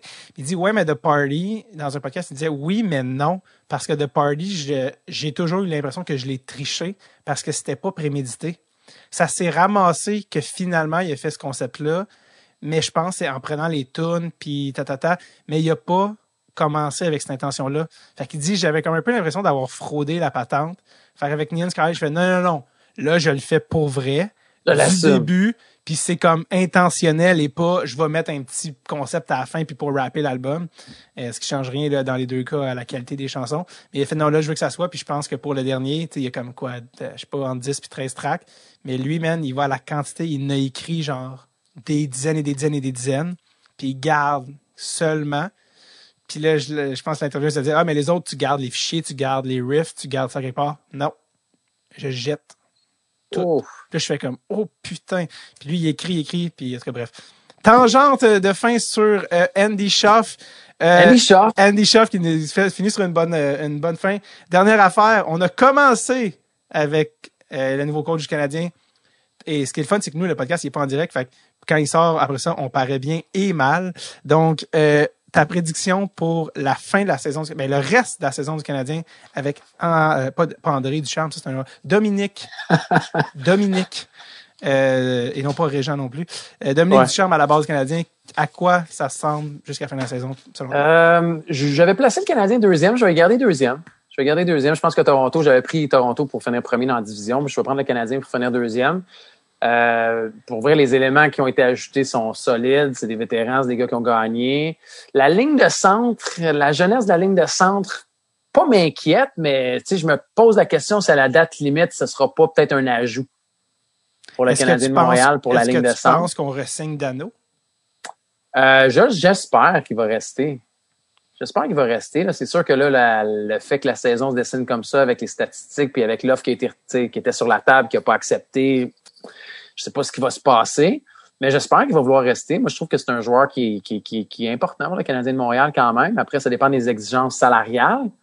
Parce que là, le cap, il monte pas. Fait que c'est super complexe pour vrai. L'année prochaine, t'as Dano, t'as Tatar, t'en as d'autres. Fait que je pense que Dano j'aimerais mieux que Dano reste que Tatar, en fait, parce que c'est un joueur de centre. Puis au centre, ben, tu sais, on sait pas comme on était super profond. Puis les gars sont relativement jeunes. Fait que je pense qu'on a besoin de Dano. Mais j'ai vois finir deuxième, j'ai vois faire les séries éliminatoires et j'aimerais bien voir un 4-7 entre le Canadien et Toronto pour la division. Ouf! Mais ça, pour ça, il faut que Toronto passe la première ronde, non? Ouais, si Toronto finit premier puis que le Canadien finit deuxième, effectivement, il faudrait que Toronto passe la première ronde. Que le Canadien aussi, par exemple. Oui, mais Toronto, c'est plus un problème dans leur cas. Oui, mais c'est quand la dernière fois que le Canadien de Montréal a gagné une ronde, tu sais? Ben, l'été dernier. Mais c'était pas une vraie ronde. Mais en même temps, c'est un 3-5. On a reçu Chris Letang l'autre jour, puis il était comme, je veux pas en parler. Non, il veut pas, hein, c'est encore un sujet. Ben, Pittsburgh, à chaque fois ils ont pogné Montréal, de 2010, ça a été, donc, il y a une gang, je pourrais pas l'expliquer. Mais bref, Stéphane Gonzalez. David. Gonzalez d'origine? Mes parents sont français. OK. Les deux parents sont français, mais les parents de mon père sont espagnols, puis les parents de ma mère sont italiens. Oh, OK. Mais Gonzalez est vraiment espagnol. Ouais. Cool. Il y avait un mauvais show qui s'appelait Les Gingras Gonzalez à l'époque. Ben ouais, je m'en étais fait parler, ça, je me rappelle. J'ai jamais regardé, par exemple. Non, ça a duré, je pense qu'ils l'ont tiré des ondes après littéralement genre quelques épisodes. Tu complètes presque un 6 heures de je peux pas dire Radio Parler, podcast, Radio Parler, bref, d'interaction. Merci, honnêtement. Merci, c'était cool. Je sais qu'on t'avait dit 1 heure, mais le plaisir, le feu pogne. Le feu pogne, puis je sais qu'en ce moment, t'as évité de coucher tes enfants, t'as tout évité les tâches qui étaient tough. Et donc, ça va, le crédit va à ta blonde. Effectivement. Mais tu sais que mes enfants, je les couche très tôt. Fait que quand je suis descendu pour commencer le podcast, ils montaient prendre le bain. Ouais, ben. Alors, j'ai pas raté grand-chose. Ouais, ils sont plus jeunes, fait que c'est parfait. Puis, on se revoit très bientôt avec plus de temps au 99 pour que je te conte l'anecdote de Simon Gagné. Entre autres. Qu'on se repogne à gaucher et droitier avec d'autres noms savants. ouais, c'est ça. Ça va me prendre la liste là, pour essayer de me piéger au prochain quiz. Là, tough. Mais il y a des gars en bas de 100 games là-dedans. Là, on était deep. Là, on était allé tout de suite dans le creux. Puis on s'est... Ah non, mais j'aime ça. J'aime ça. Maintenant, c'est rendu que le monde me texte, m'a dit hey, cet été, on prend une bière, on va faire un petit quiz gaucher-droitier. C'est la malédiction. Je veux pas que ça devienne que ça me suive partout. T'es comme je veux une vie, moi aussi. On prendra une bière, enfin, cet été, on prendra une bière puis on se fera ça, OK? Oui, si c'est encore légal de se voir à moins de... Mais on prend une bière à 2 verres. Éventuellement. Yes, merci Steph, c'était malade, puis on se revoit bientôt. Merci David. Yes. Ciao. Salut.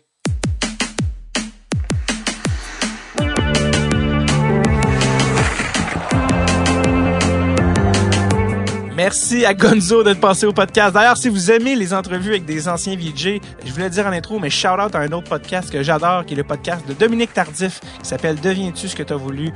J'en ai écouté plusieurs et c'est vraiment excellent. Il a reçu Anne-Marie Wittenshaw, il a reçu Rebecca McConnell. Bref, shout-out entre podcasts. Ce n'est pas une pub, on n'est pas payé, ce n'est que de l'amour. « Deviens-tu ce que t'as voulu », le podcast également de Dominique Tardif. Merci à Gonzo d'être passé. On pourrait parler toute la journée et c'est ce qu'il fait à 3 heures par jour au 91.9.